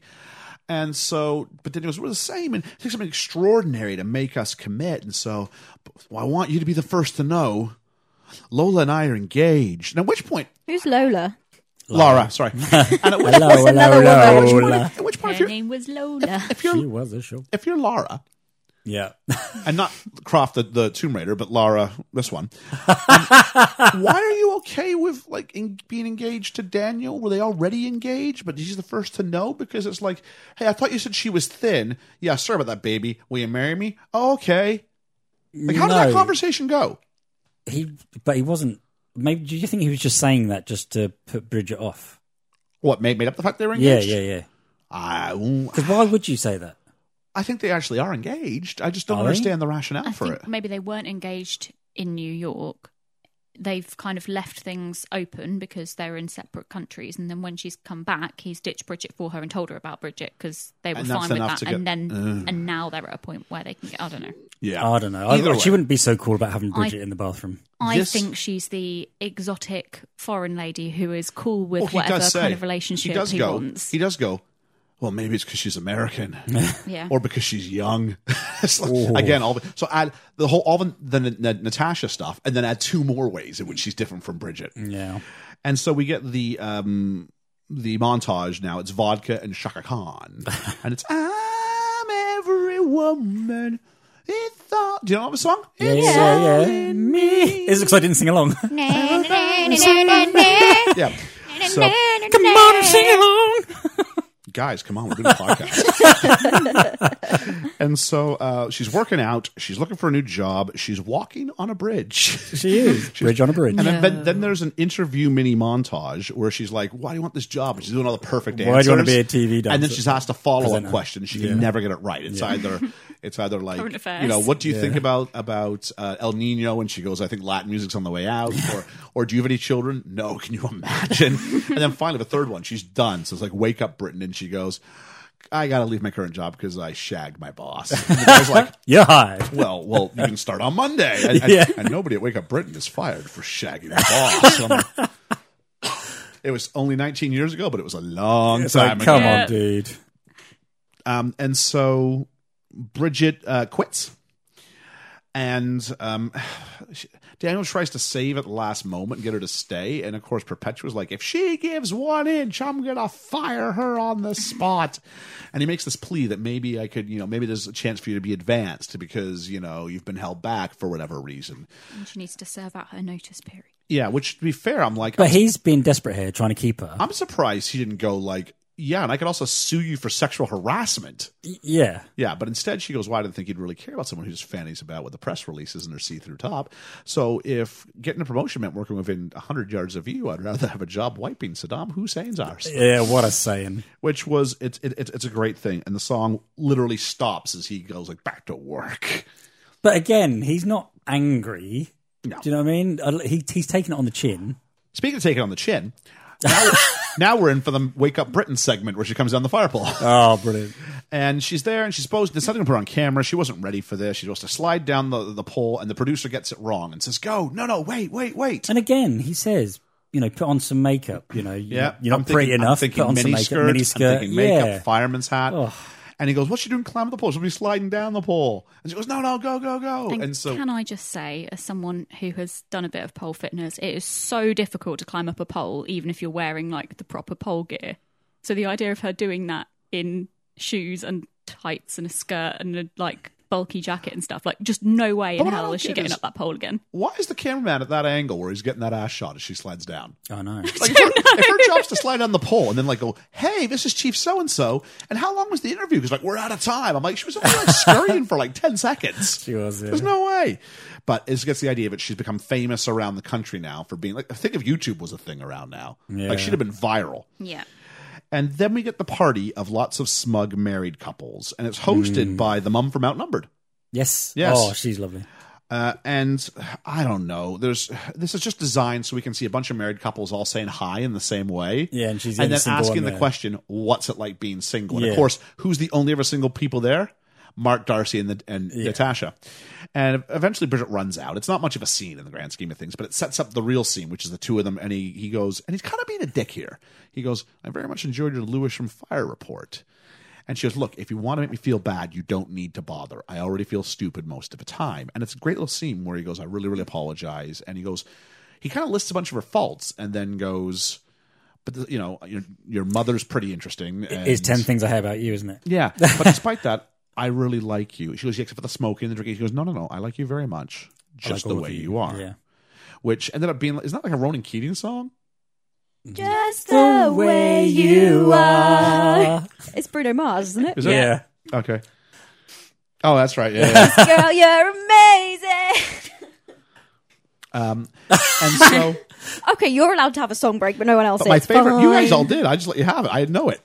And so my favorite one of them always goes, "You really are an appalling public speaker."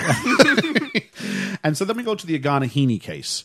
And she doesn't know who these people are. It's a very big, hard news story. The kind of big, hard news story that I don't think Wake Up Britain would be covering. No. This felt very much out of the element. If you're going from fire polls and like now it's like serious journalism, I'm like, I don't think so. But she misses the verdict because she went for ciggies, which are cigarettes for anybody from America there.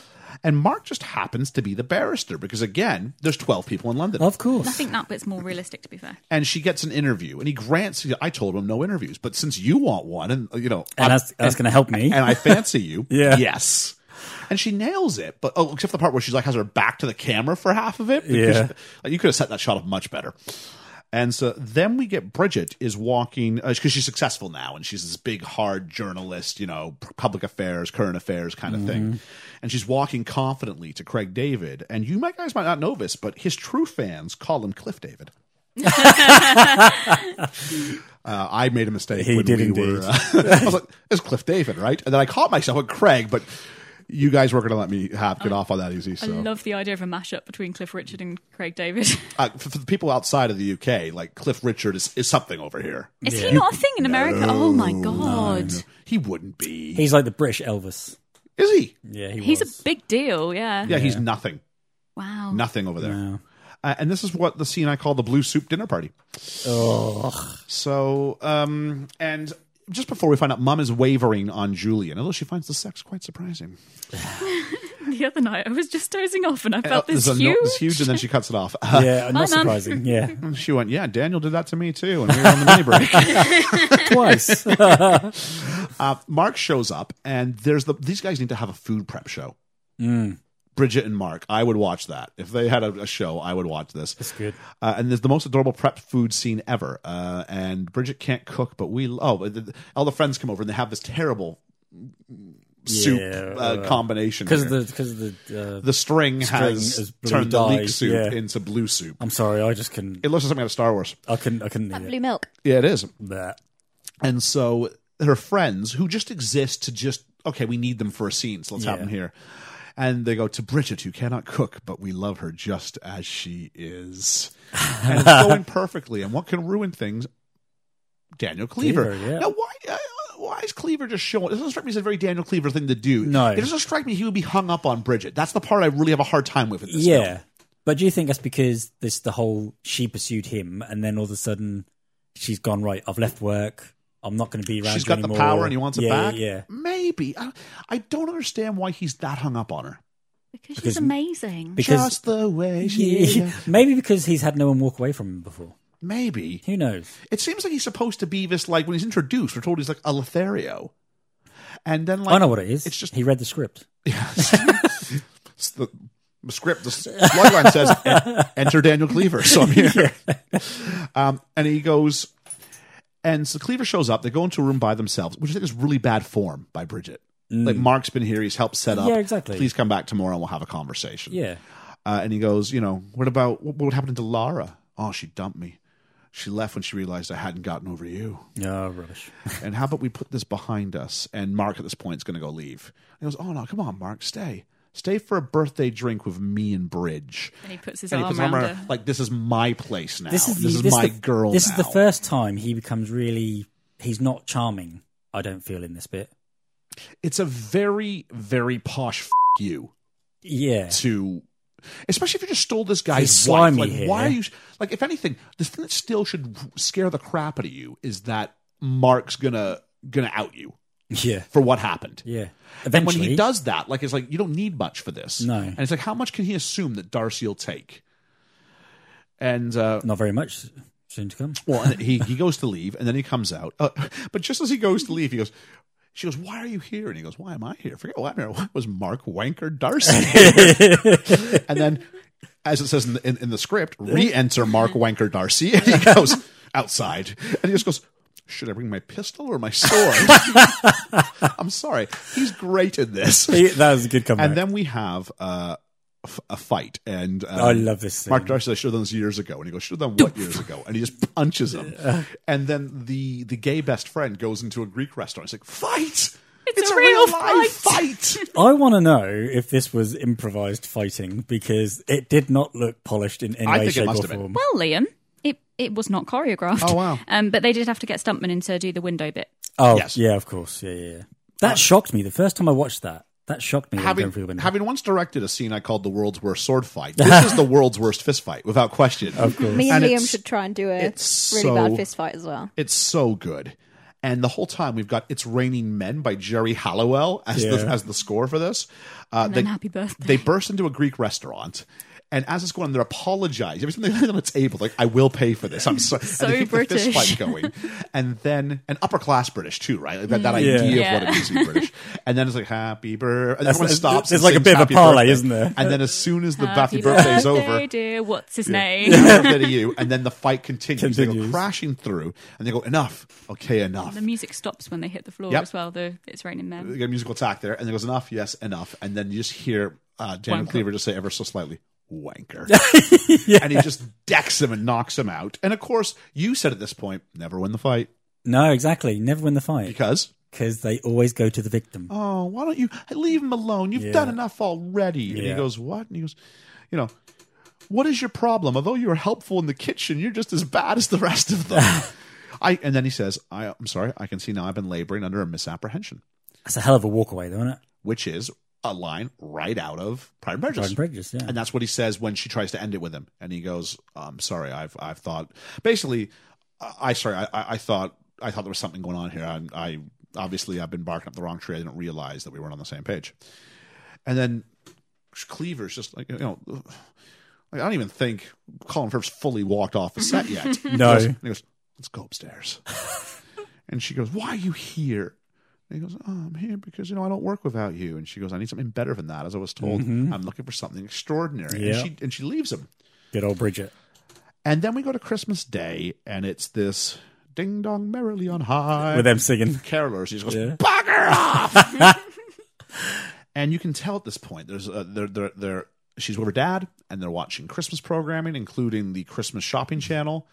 And you With can the see mother, yeah. Mum is not liking it anymore. Earlier we saw her smiling and loving this, and now she hates this. Like, Yeah. Merry- And they're not together anymore. On No, the they're screen. very apart. either and he side goes, of the "Merry screen. Christmas, Pamela," and she's just kind of like, and then Mum comes back. She does. And With her, a tail between her and legs. one of her reasons why she's coming back is because, the guy, what was his name again? Julian. Julian was almost purple if you got him up close, but you're such a nice, Lovely normal. lovely normal color. Colour. But then she goes, "But you have to be nice to me." And I'm like, this is a really bad "I'm sorry" speech as far as it goes. You and Bridget. Now, I do like this part. You and Bridget always going, "What silly mummy gone on to this time?" And this idea, in Pride and Prejudice, the dad wasn't this woeful guy. He was actually very clever and funny, but they would often make jokes, the father and the daughter, about how crazy Mum was. Oh, okay. Because it was the idea. Dad's always saying, "Choose wisely when you marry." Because basically the message is, choose wisely because Yeah, I know what it's like. Yeah. At one point late in the book, he kind of goes, "I know what it's like to choose poorly. Don't do that. Make sure you choose someone who you're going to be happy with." Oh, that sounds like a good movie. Well, yeah, it's all right. Yeah. If you see the real version, yeah. Oh, cool. They botched it in the...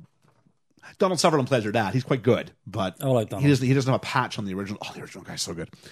Anyway, and then and then she goes, "Can I please come home?" And he goes, "I don't know. Yeah. I just don't know. He did this It's so been well. very hard." And he takes a breath, and she's completely like, yeah. But he needed to see that. You know what? He needed that. I wouldn't have begrudged him another 30 seconds. No, I wouldn't. No. And he goes, "I'm joking, you daft cow. I don't work without you." I love the use of language in this. Which is film. almost exactly what Daniel says to Bridget. "I don't work without you." Yeah. But this is a marriage. This This is is genuine. more. This is, and I'm telling this, what an absolute star.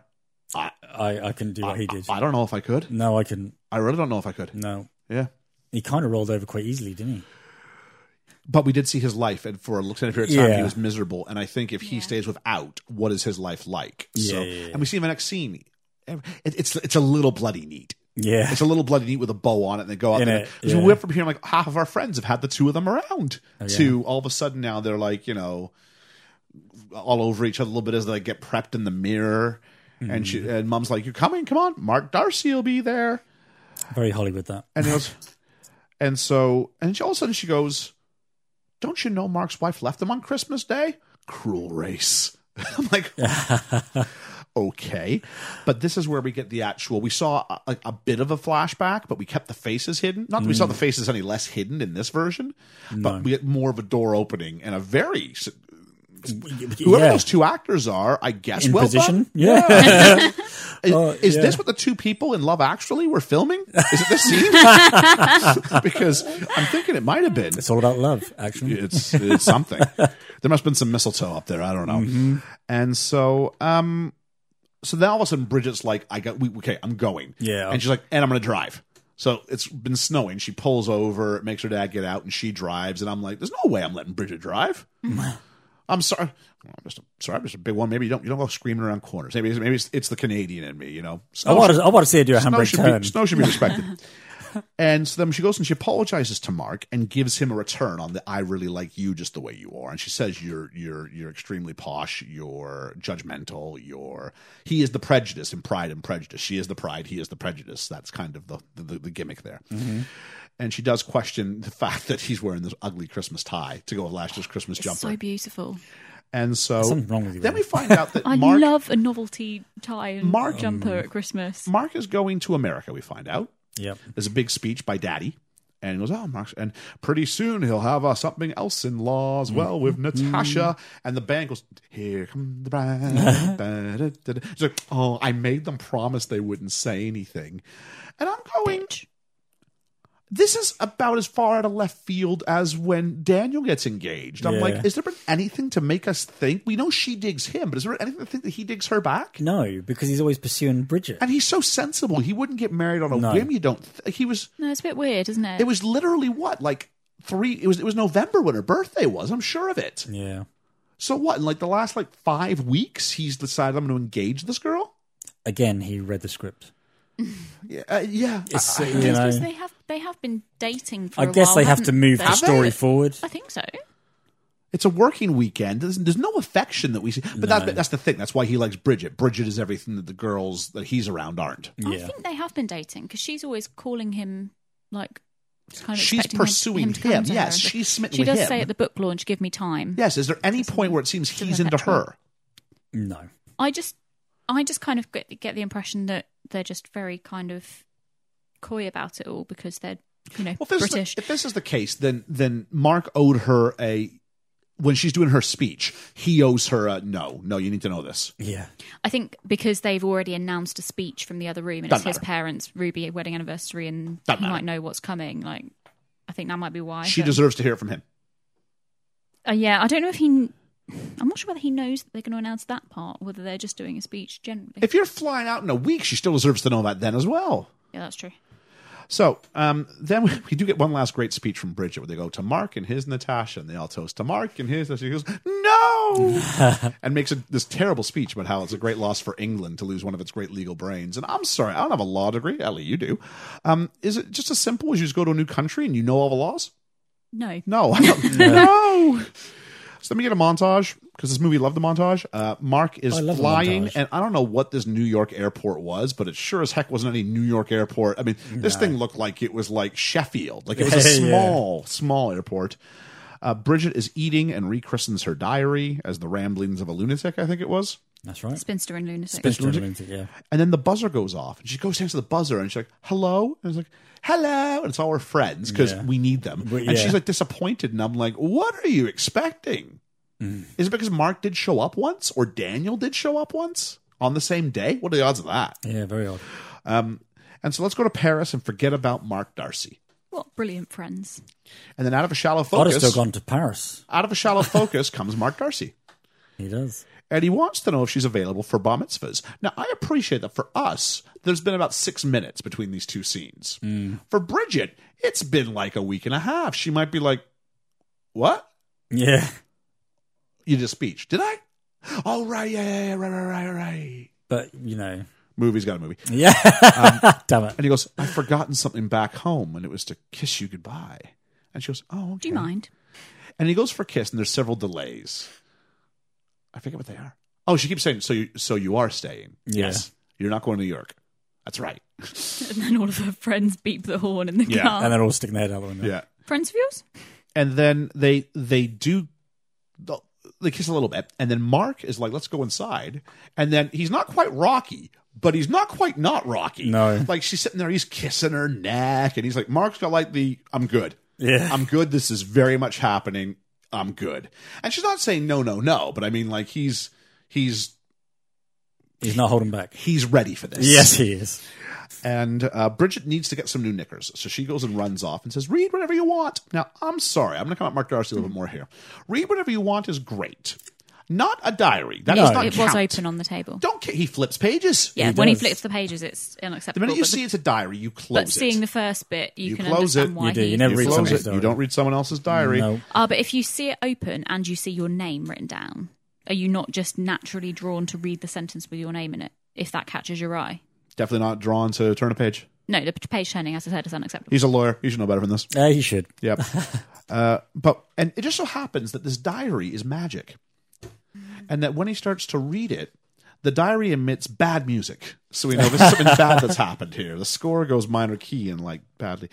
And so Mark, I've said here, Mark goes through a diary. Do we forgive him for that? I mean, I guess we do. Eventually. Well, I don't know. I think the minute he leaves, we're kind of like, oh, Mark's been hurt.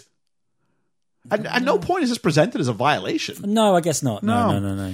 And so Bridget runs through the street in her knickers, which aren't that appealing. No, they're not. They're not. These knickers aren't. No. They're not. So actually, I mean, for a pair of what was supposed to be skimpy knickers, they were actually quite covering, which they'd have to be for the scene you're going to have coming up, but Yeah. still. And so it turns out Mark has went to buy her a new diary, and he says, diary. She goes, diaries are full of crap. He goes, I know. That's why I thought we could maybe, a new one, new start, and the fact that it's all seen like January 1st, Going by how he'd reacted through the whole movie to then. He walks off like angry walk. Like when she's like looking at him, he's like power walking And down she the street. shouts out. cold. He would have heard that. He could have said, let's go for a walk. Yeah. Let's go for a walk. I want to take you somewhere. Now, it's not a good of a movie. I understand that. But Yeah, still. yeah. And then she kisses her and she goes, nice boys don't kiss like that. And he goes, oh, yes, they fucking do. Yeah. And I love this bit of dialogue because up until now, Mark Darcy's always said the perfect thing. Yes. And we had F-bombs littered Through the whole movie. by Daniel Cleaver. Yep. And Shazza and Kara and Bridget. Yeah. And he gets this moment and he goes, there's a little bit of bad boy in Mark. Don't worry. You're going to be all right. And then that is basically that. And then we get the credit music to Have You Met Miss Jones by Robbie Williams, which is a nice rendition. It is a lovely rendition. So I really like that. And that was Bridget Jones's Diary, and I really enjoyed it. Me too. Me three. So, time for the end game. Role of women in the film. Shit. It is. Really shit. It is. Yeah. Considering as the main character is. No, I don't think Role of Women always has to come down to this. Does it pass the Bechdel test? No, it doesn't. No two women ever talk if it's not, except for I it can being about only a boy. possibly be happy with my life if I'm with someone. If Yeah. not, I'm going to be a And drunk. it's not just Bridget; it's Bridget's friends, it's Yeah. Bridget's mum. Yeah. Everybody's character arc is about. No, it's a rom com. So I will go. That's kind of how they're around. Do two men have a conversation that aren't really about anything except for being in a relationship? I don't know. I don't think so.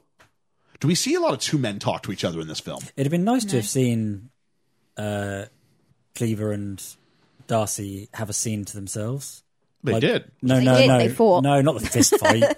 Like a proper conversation. I get what you're saying, but we have Because they were best friends at one point. Well, they were friends. We're told, yeah. Oh, best friends. That's right. Yeah, because they're best man at the wedding or something like that. You know, but we have to be kept in the dark so that we learn when Bridget learns. That's the thing. We have to be prejudiced in the same way that she's You'd have prejudiced. think all the times they kept meeting, you'd have thought there would have been a point where them two just, I don't know. Something. I feel that there should have been I something. mean, Daniel's trying to be, not Daniel, Mark's trying to be polite. He's trying to be classy. He's trying to let's live and let live and do what you want and stay out of my way. Yeah. Yeah. So. Bridget does have an empowering moment in the middle of it where she kind of forsakes men and gets all her self-development books and like takes care of herself as well. But that goes for a montage for 30 seconds and then she's back pouring after the guys again. She doesn't have a conversation. No, I'm not saying she passes the test. I'm just Okay. saying that she does no, have a bit of a character No. arc there. But it's in a supposed to be as a moment. joke, isn't it? And I know the problem, because she plays how to women, it's the exact opposite of what the previous books were. Yeah. But my main issue with this is that it's fine, and it's a rom-com, so there are limitations to it. But at the end of the day, we're happy because she partners up with the guy she's supposed to partner up with. Do you know what? Yeah. I also, you know, the fact that that's directed by women, it's written by women, some of the language used towards women is very cutting. Okay. That's because women are horrible to each other in real life. And yet, So this is the thing. I mean, this gets said a lot about It really any can. I'm just minority- saying it's directed by women, it's written Yep. by women. Why is it not empowering? This gets said a lot by anything creative that's done by people of a marginalized demographic. So it could be a visible minority, it could be a nationality, it could be disableism, it could be sexuality, it could be anything. Okay. Are you allowed to make regular art, or do you always have to be an ambassador? Yeah, true. Is that your thing? Do you have to represent all black people or all women or all whatever the case might be? Or can you write a movie?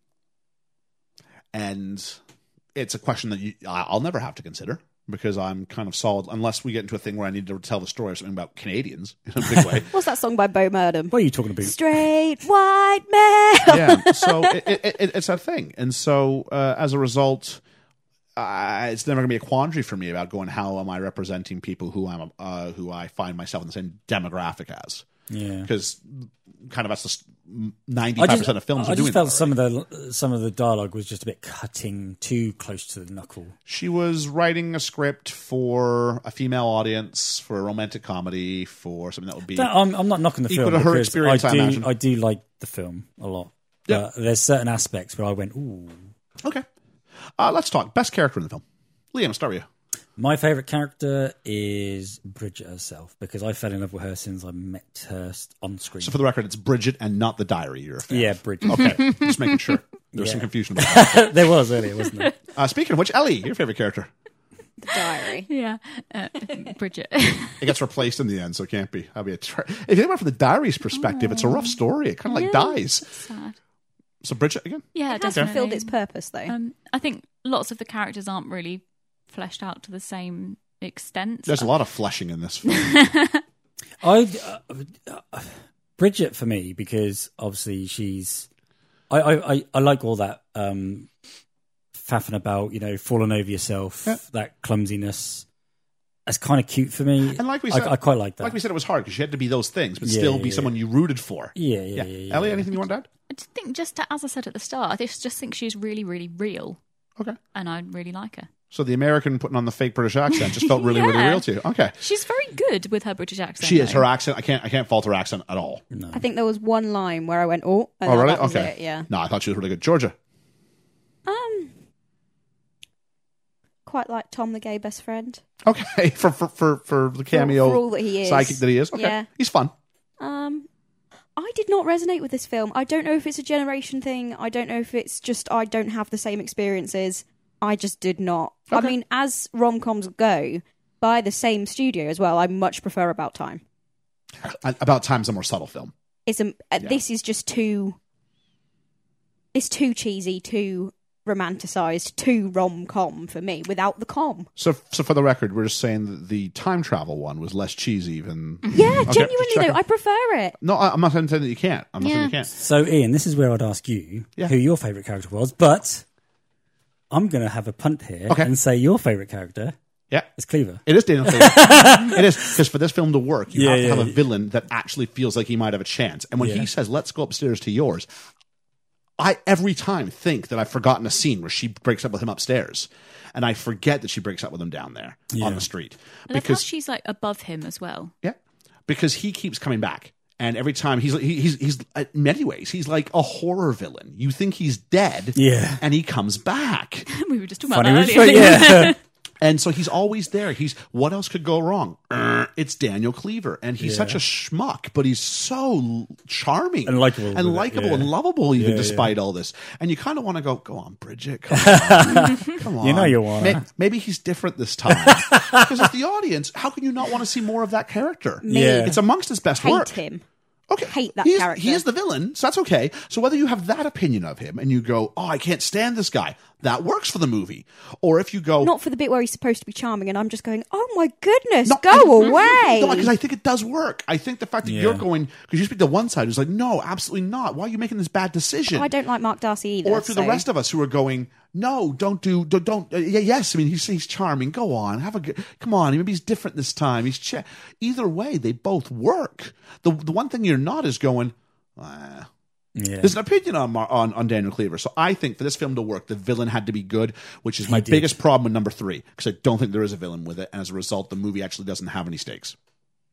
Yeah, true. I mean, but I do find it funny. Yep. Best moment, best element of the film? My best moment, well, the scenes where the snow is. You really were about the snow in this. It's so beautifully shot and so idyllic and so. But I love the fight scene. Yeah. I love the fight scene because I love the fact that it was improvised. Yeah. I love the bit where they go through the window because it's kind of violent. Yeah. And that's kind of. It's a good way to describe the fight. It's kind of violent. It's kind of, yeah, because it plays on all your expectations what a fight scene is going to be and flips it on its yeah, head. you know, if you saw Stallone in a movie having a fight, you expect knives through the chest. And would you be surprised to hear that Stallone was on the short list? But when I first watched this, I remember being shocked they went through that window. Yeah, they tried to replicate this in the second one, and it's not as good. No, that's in the fountain, isn't it? You can do this once. Yeah. That's the hard part, is you can do this once. But that really genuinely shocked me the first time I watched it. So, yeah, for me, that was my favourite scene. Okay. Ellie? I really struggled to pick a favourite scene in this because I love all of it. I really like the opening montage with the All By Myself, with the credits music. That is I think nice. that's so well done. Yeah. I love the Tarts and Vickers party. Me too, I think it's really, really We're funny. just listing things now. Yeah. We're not committing to one thing. We're just going, here's all the things I like. And I also love the ending. All right. So I guess favourite scene is probably the Tarts and Vickers. All right. If I have to choose one. Georgia. I like the soundtrack. It's very good. It's I very think the good. soundtrack is very good. The use of licensed music in this Yes. is Yeah, and it's not so much the score. The score is kind of Yeah, here or there. give or take. Yeah, it. no, We didn't it's talk about that definitely cool the soundtrack. the spy that I swear that was in Ace Ventura, but a different arrangement.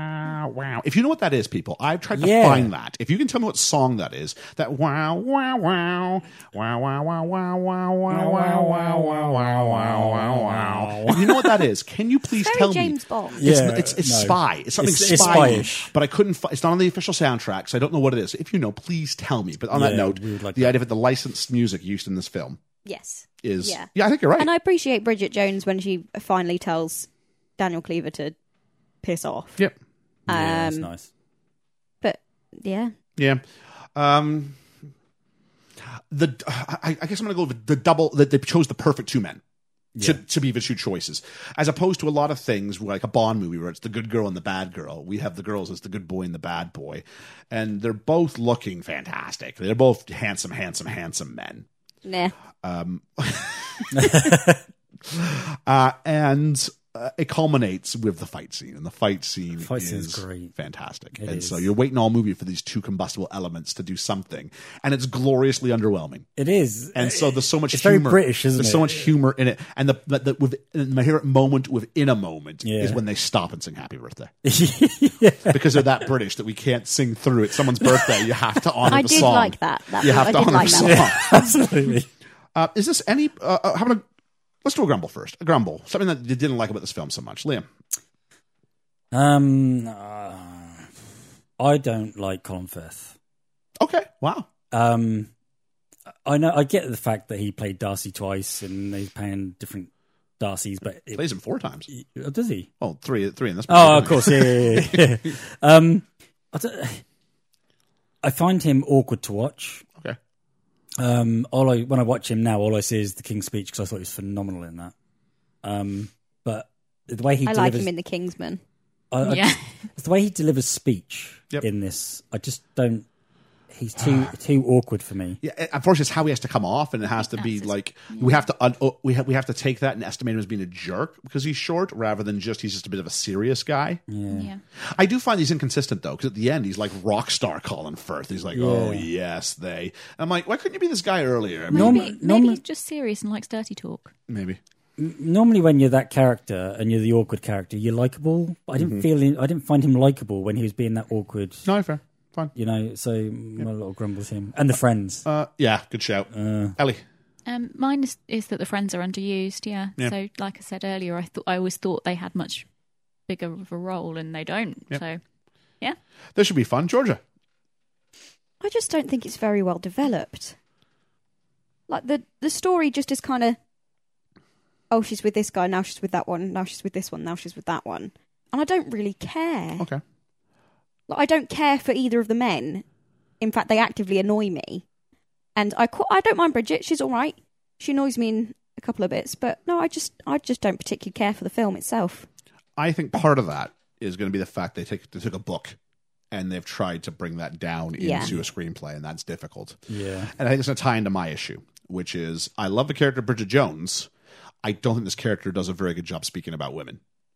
Because but you hate Mark Darcy, right? Yes, I hate him. And the next time it's, oh, I love him. Yeah. Why? Because he looked at me. Yeah. And it's okay if it's an individual character, because there are people who fall in love with everybody who they see, and that's so someone shows you affection, all of a sudden you're in love. Those people do exist, but this film kind of suggested that's what happens with everybody, because Bridget's mom does the same thing until she's with Julian, until that's not, and then I want to go back home.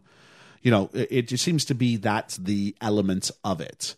Mm-hmm. And the idea, and I was being told, and I'm sure if you're single of 30, and the idea is that everything is about, and it's told from her perspective. She's our narrator, so it does limit our focus. So I'm giving it a little bit of an out that way.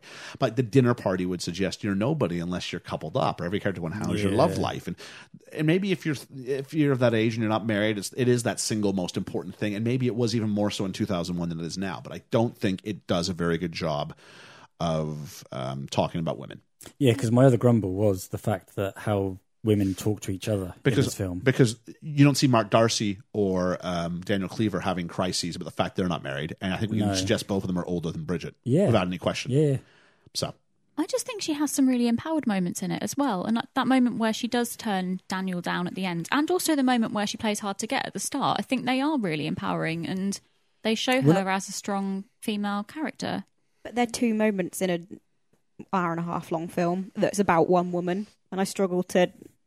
for me, they don't weigh out the rest of it. She's there with Mark Darcy. They've had a moment. They've made soup. All of a sudden, here comes Daniel Cleaver, who she's all... and then she's like casted aside. Like, she comes off really badly in that scene. Yeah. I don't care if he... Call me tomorrow. Call me later. But the idea she gets into a room and just lets Mark walk off and lets... Daniel be like, come on, stay for a drink with the two of us. Especially after what's happened, seen before with them. Yeah. She would be a bit more off. But remember, she thinks that Mark Darcy has stolen Daniel's wife. I know the characters say that when they're fighting, and it's a tough call, but she literally was lied to, left alone, embarrassed herself at this party where she could have had a support like a boyfriend there that would have helped her out. Yeah. Takes a cab home, which is long, in her tart costume still, which has got to be embarrassing enough as it is. And then he lies to her again while they're there, discovers the thing, just goes, and then goes, by the way, I'm engaged. Like, she forgives him way too bloody quickly. I wonder if it's the same cab driver as in the second film. Don't know. Anyway, is this anybody's best role ever? Yes, it's Renee Zellweger's. Oh, she's better in Chicago. She's much better in Chicago. I haven't seen, but I don't. What did she win Best Actress I for? struggle. Something. She won it for Judy. I haven't seen Judy. She's won it for something else. Judy was actually really good. Was it? Was she nominated for Cold Mountain?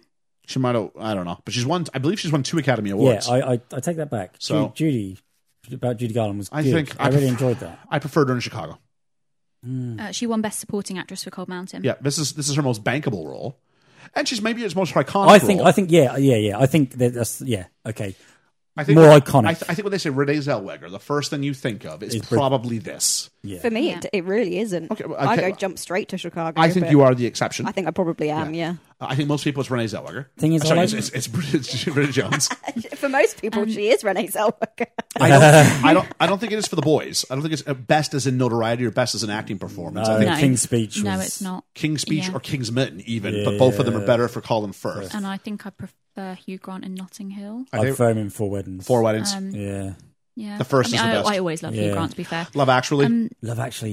Because it's a small role. It's not a huge role in this either, but no, I think he's good in that too. I think I agree with Liam that this is her best role. I haven't seen her in Judy, but I think she's fractionally better in this than Chicago. But I really love both films. See, I prefer this than Chicago. But you know what? It's splitting hairs. I can if she said I can be talked into this. And I haven't seen Cold Mountain for a really long time, so I can't remember. I'm not going to talk about Jim Broadbent because he's good in this, but it's just too small. Yeah. It's just too small. So what about the critics? What did the critics say about this film? Well, Ellie's looking that up. So, is there any question this is the best Bridget Jones movie? No. There's easily no the question. best. Yeah. So the critics, Roger Ebert, your favourite, He said, Bridget Jones's Diary, a beloved book about a heroine both lovable and human, has been made against all odds into a funny and charming movie that understands the charm of the original and preserves it. Bridget charts her own progress along the way from tragic spinster to wanton sex goddess, and the movie gives almost unreasonable pleasure as it celebrates her bumpy transition. Did he give it a stars? I believe it was 3.5 out. Is it out of 4? He gives it out of 4. Yeah, so 3.5 out of 4. I didn't write that down, but it got 80% on Rotten Tomatoes, so it's pretty highly regarded. Rotten Tomatoes, we'd say, Mike. Overall. Tomatoes. Peter Bradshaw from The Guardian, however, said, the screen Bridget may be a good knockabout fun, but it lacks the devastating insights of the original. What we've got here isn't so much postmodern Pride and Prejudice as pre-modern Mills and Boone. Wish I knew what Mills and Boone was. Mills and Boone are like romantic. Georgia, I think, gets the reference. I don't. Yeah. They're trashy little novels. Are they? That, you know, but like, Mills Yeah. and Boone. And if you go in a library, you can get, because I used to work in a library, you can get Mills and Boone in audio, in large print, and in Braille. Wow. Like, So it's a big They're fan like- amongst the older crowd. it's like old people soft porn. Okay, there we go. Yeah. yeah, it's quite like saucy romance. Okay. but Yeah. Old, yeah. Like Well, Lady Chatterley's we've Lover. got some of our critics here. Founded in 1908. So cool. we've got It's a Musical Podcast, who said, I love these films so much. One of my favorite deleted scenes in the sequel, okay, it's a sequel, but we'll still read this. In the book, she conducts an interview with Colin Firth. And I have seen this. She Yeah, interviews Colin Firth about his acting in the film Pride and Prejudice Oh, without okay. acknowledging it's Mark Darcy. I've never seen this. It's just so many I've not levels. se- I've not it's seen so that. many levels of going. Do you not notice he looks like your husband a little bit? Oh, okay. A little bit. Spoilers. So in the sequel, the book, she conducts an interview with Colin Firth. They didn't show it in the film, obviously, but filmed as an extra for the DVD with Colin Firth playing an obnoxious version of himself. I think the cast do such a brilliant job making this film so enjoyable and timeless. It is essential viewing for everyone and just so much fun. I always enjoy seeing Colin Firth and Hugh Grant fight. The Paul and Griff Show say Bridget Jones is a great, easy-to-watch, enjoyable film. The 3 stars have great chemistry with each other. Kick-ass soundtrack, too. Yes. And then Ethan from Talking the Mickey says, Good old Ethan. I have never seen Bridget Jones. I know nothing about Bridget Jones. My only experience with Bridget Jones is when my mom tricked me into having my first legal drink at the Bridget Jones pub on my 18th birthday, and I've seethed about it since. Which I thought was great. So I'm like, I'm including That's that. very Ethan, So isn't it? Ethan, thank you for sharing that. Yeah. And I think Cheers, that makes bud. actually I your wanna go- first drink actually quite cool. as I'm Yeah. going to opposed go to- for a drink with Ethan's mum. Yeah. at the Bridget Ethan's Jones mum pub. is great, Is she by the great? way, yeah. So, with that in mind, it's just time for ratings. Because I think we're running long. I don't think we have time for the age game. Okay. No time for the age game. So, Liam. I really love this film, and I'm going to give it, because it's beautifully shot in places. I love the snow scenes. It's very idyllic for me. It's very homely and warmly. Okay. I'm going to say a strong 8. A strong 8. Yep. Very good. Ellie. I don't think it's really going to be a surprise, is it? I said it's one of my favourite films. So You're not. I'm going to Really? give it a 10, yeah. Jeez. Oh my God. How many 10s have you given out so far? Liam? None. I haven't given out any yet either. Okay, out 2 9.5s. Yeah. Just, I've given out at least one 9.5, but yeah. Yeah. I've given Georgia. out 3. I would give this film a limp 6. Oh, A limp wow, 6. that's better than I thought. A limp cigarette of a 6. Yeah, Yeah. yeah. A wet limp cigarette. That's all right. for 6. Yeah, it's all right. It's not bad. Yeah, it's not a bad film. It's just not very good. Okay. I am going to go with 8 interrupted birthday sing-alongs out of 10. Yay. Or actually, not interrupted birthday sing-alongs. Me is and what you it are ended very up being. similar in our... Well, we do tend to be that Yeah, way. Yeah. don't we? It feels like an 8. It made me smile a lot. Yeah, it did me. I think I used to rate this higher when I was younger. I think I saw this for being maybe a better film than it was. Yeah. But it's totally enjoyable. No issues with that. The cast are charming. I think the cast make up for what's... And it's a clever concept. I don't know. It's just something that makes... It's not going to get any higher than that, is it? No. I could Not just with watch this. this film like every day and not get bored of it. I just think it's so rewatchable. I love it. Okay. I agree with you, that's rewatchable. Yeah. Not every day, but it is Yeah. rewatchable. But I can watch this once a year. I'm okay with it. Yeah. So that is that. So it's an 8, a 10, a 6, and an 8. So that's 34 divided by 4 is about 8.5. 8.5. Actually, that's a really high score. That is. Actually, hang on. 8, 10, and 6. Well, 8s are 8s, and 10 and 6 divided by 2 is 8. So it's 8s all around. 32, not 34. I messed up the math. So there we go. So that is Bridget Jones's Diary, which just leaves it now for next week's choice. Ooh, and it's my pick. exciting. It's my last pick of the year. Cool. So it's definitely my wild card. Oh. And Am I going to like this World Cup? I think you will. Oh. I think you will. I might have been a little bit inspired, not really, but it's a link to from Rocky from last week. And Yeah. I went, sports movies can be fun. No. Sports movies can be Are fun. you going for Field of Dreams? And no, I'm not. I'm not. Sorry. If you But build if you it, they were, might that would come. have been a really shit been really good. letdown, wouldn't it? But Like, you're pretty close Don't because let me baseball answer. playoffs are on right now. Oh. And we were talking about female empowerment. And I thought, wouldn't it be great if we had female empowerment? So I am doing, You are doing Madonna and... yeah, Oh, that costume was A League the of Their baseball Own. costume. I am doing a League of Their Their Own. Yes! Own. Not the British panel comedy show, I love this movie. but our first Tom Hanks movie. Yes. I cannot believe we're going to make it to episode, 32, 33, and we've not done a Tom... Hang on, we did Apollo 13. Our second Tom Hanks movie. And this is a role that is not Tom Hanks. It's not Tom Hanks. And this is really good. This film, I mean, you want to talk about the Bechdel test? Like, this is a strong female cast with like one male character. Amazing. Really, I've not seen this, but So- I know that it is celebrated This- in... I like, love this movie. this is feminism based culture, around. so I I'm looking know forward to nothing it. about this So film. basically, during the war, there was the creation of an American women's baseball league. Because the guys are off at war. So We need something for entertainment. Yeah. So let's have the women do a professional baseball league. And so it's your typical let's get a ragtag group of athletes. Yeah. They're all quirky in their various ways, but we need someone to manage them. And let's get alcoholic Tom Hanks. cantankerous alcoholic. Cantankerous alcoholic Tom Hanks Hanks. trying to teach women who have never played baseball largely to play baseball. Yeah. And then what can happen? And of course, gender politics come into this. So, why don't you put that girl on the team? Well, she's not pretty enough. So he goes, fine. Well, she's her best friend. Will you take the pretty one if you bring the other one alongside too?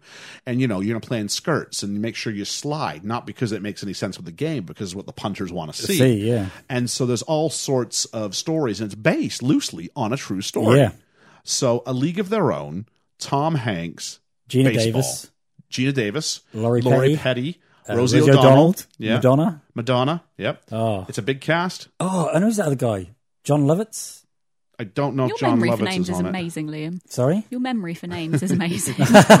Every week you're just like, oh yeah, that had this person, this person, this person, and it's like not even anything you've looked at for years. You just know. I don't know how many people out there who watch movies are like me, but I'm one of these sad people who watch the credits. So please join us next week, not to watch the credits, but to watch A League of Their Own with us. Oh, I can't wait for this. So for Best Film Ever, I've been Ian. I've been Liam. I've been Ellie. And I've been Georgia. And we just want to say to all our listeners, despite all the trials and all the tribulations, we like you just the way you are. Oh, nice. Cute. We'll see you next time. Bye.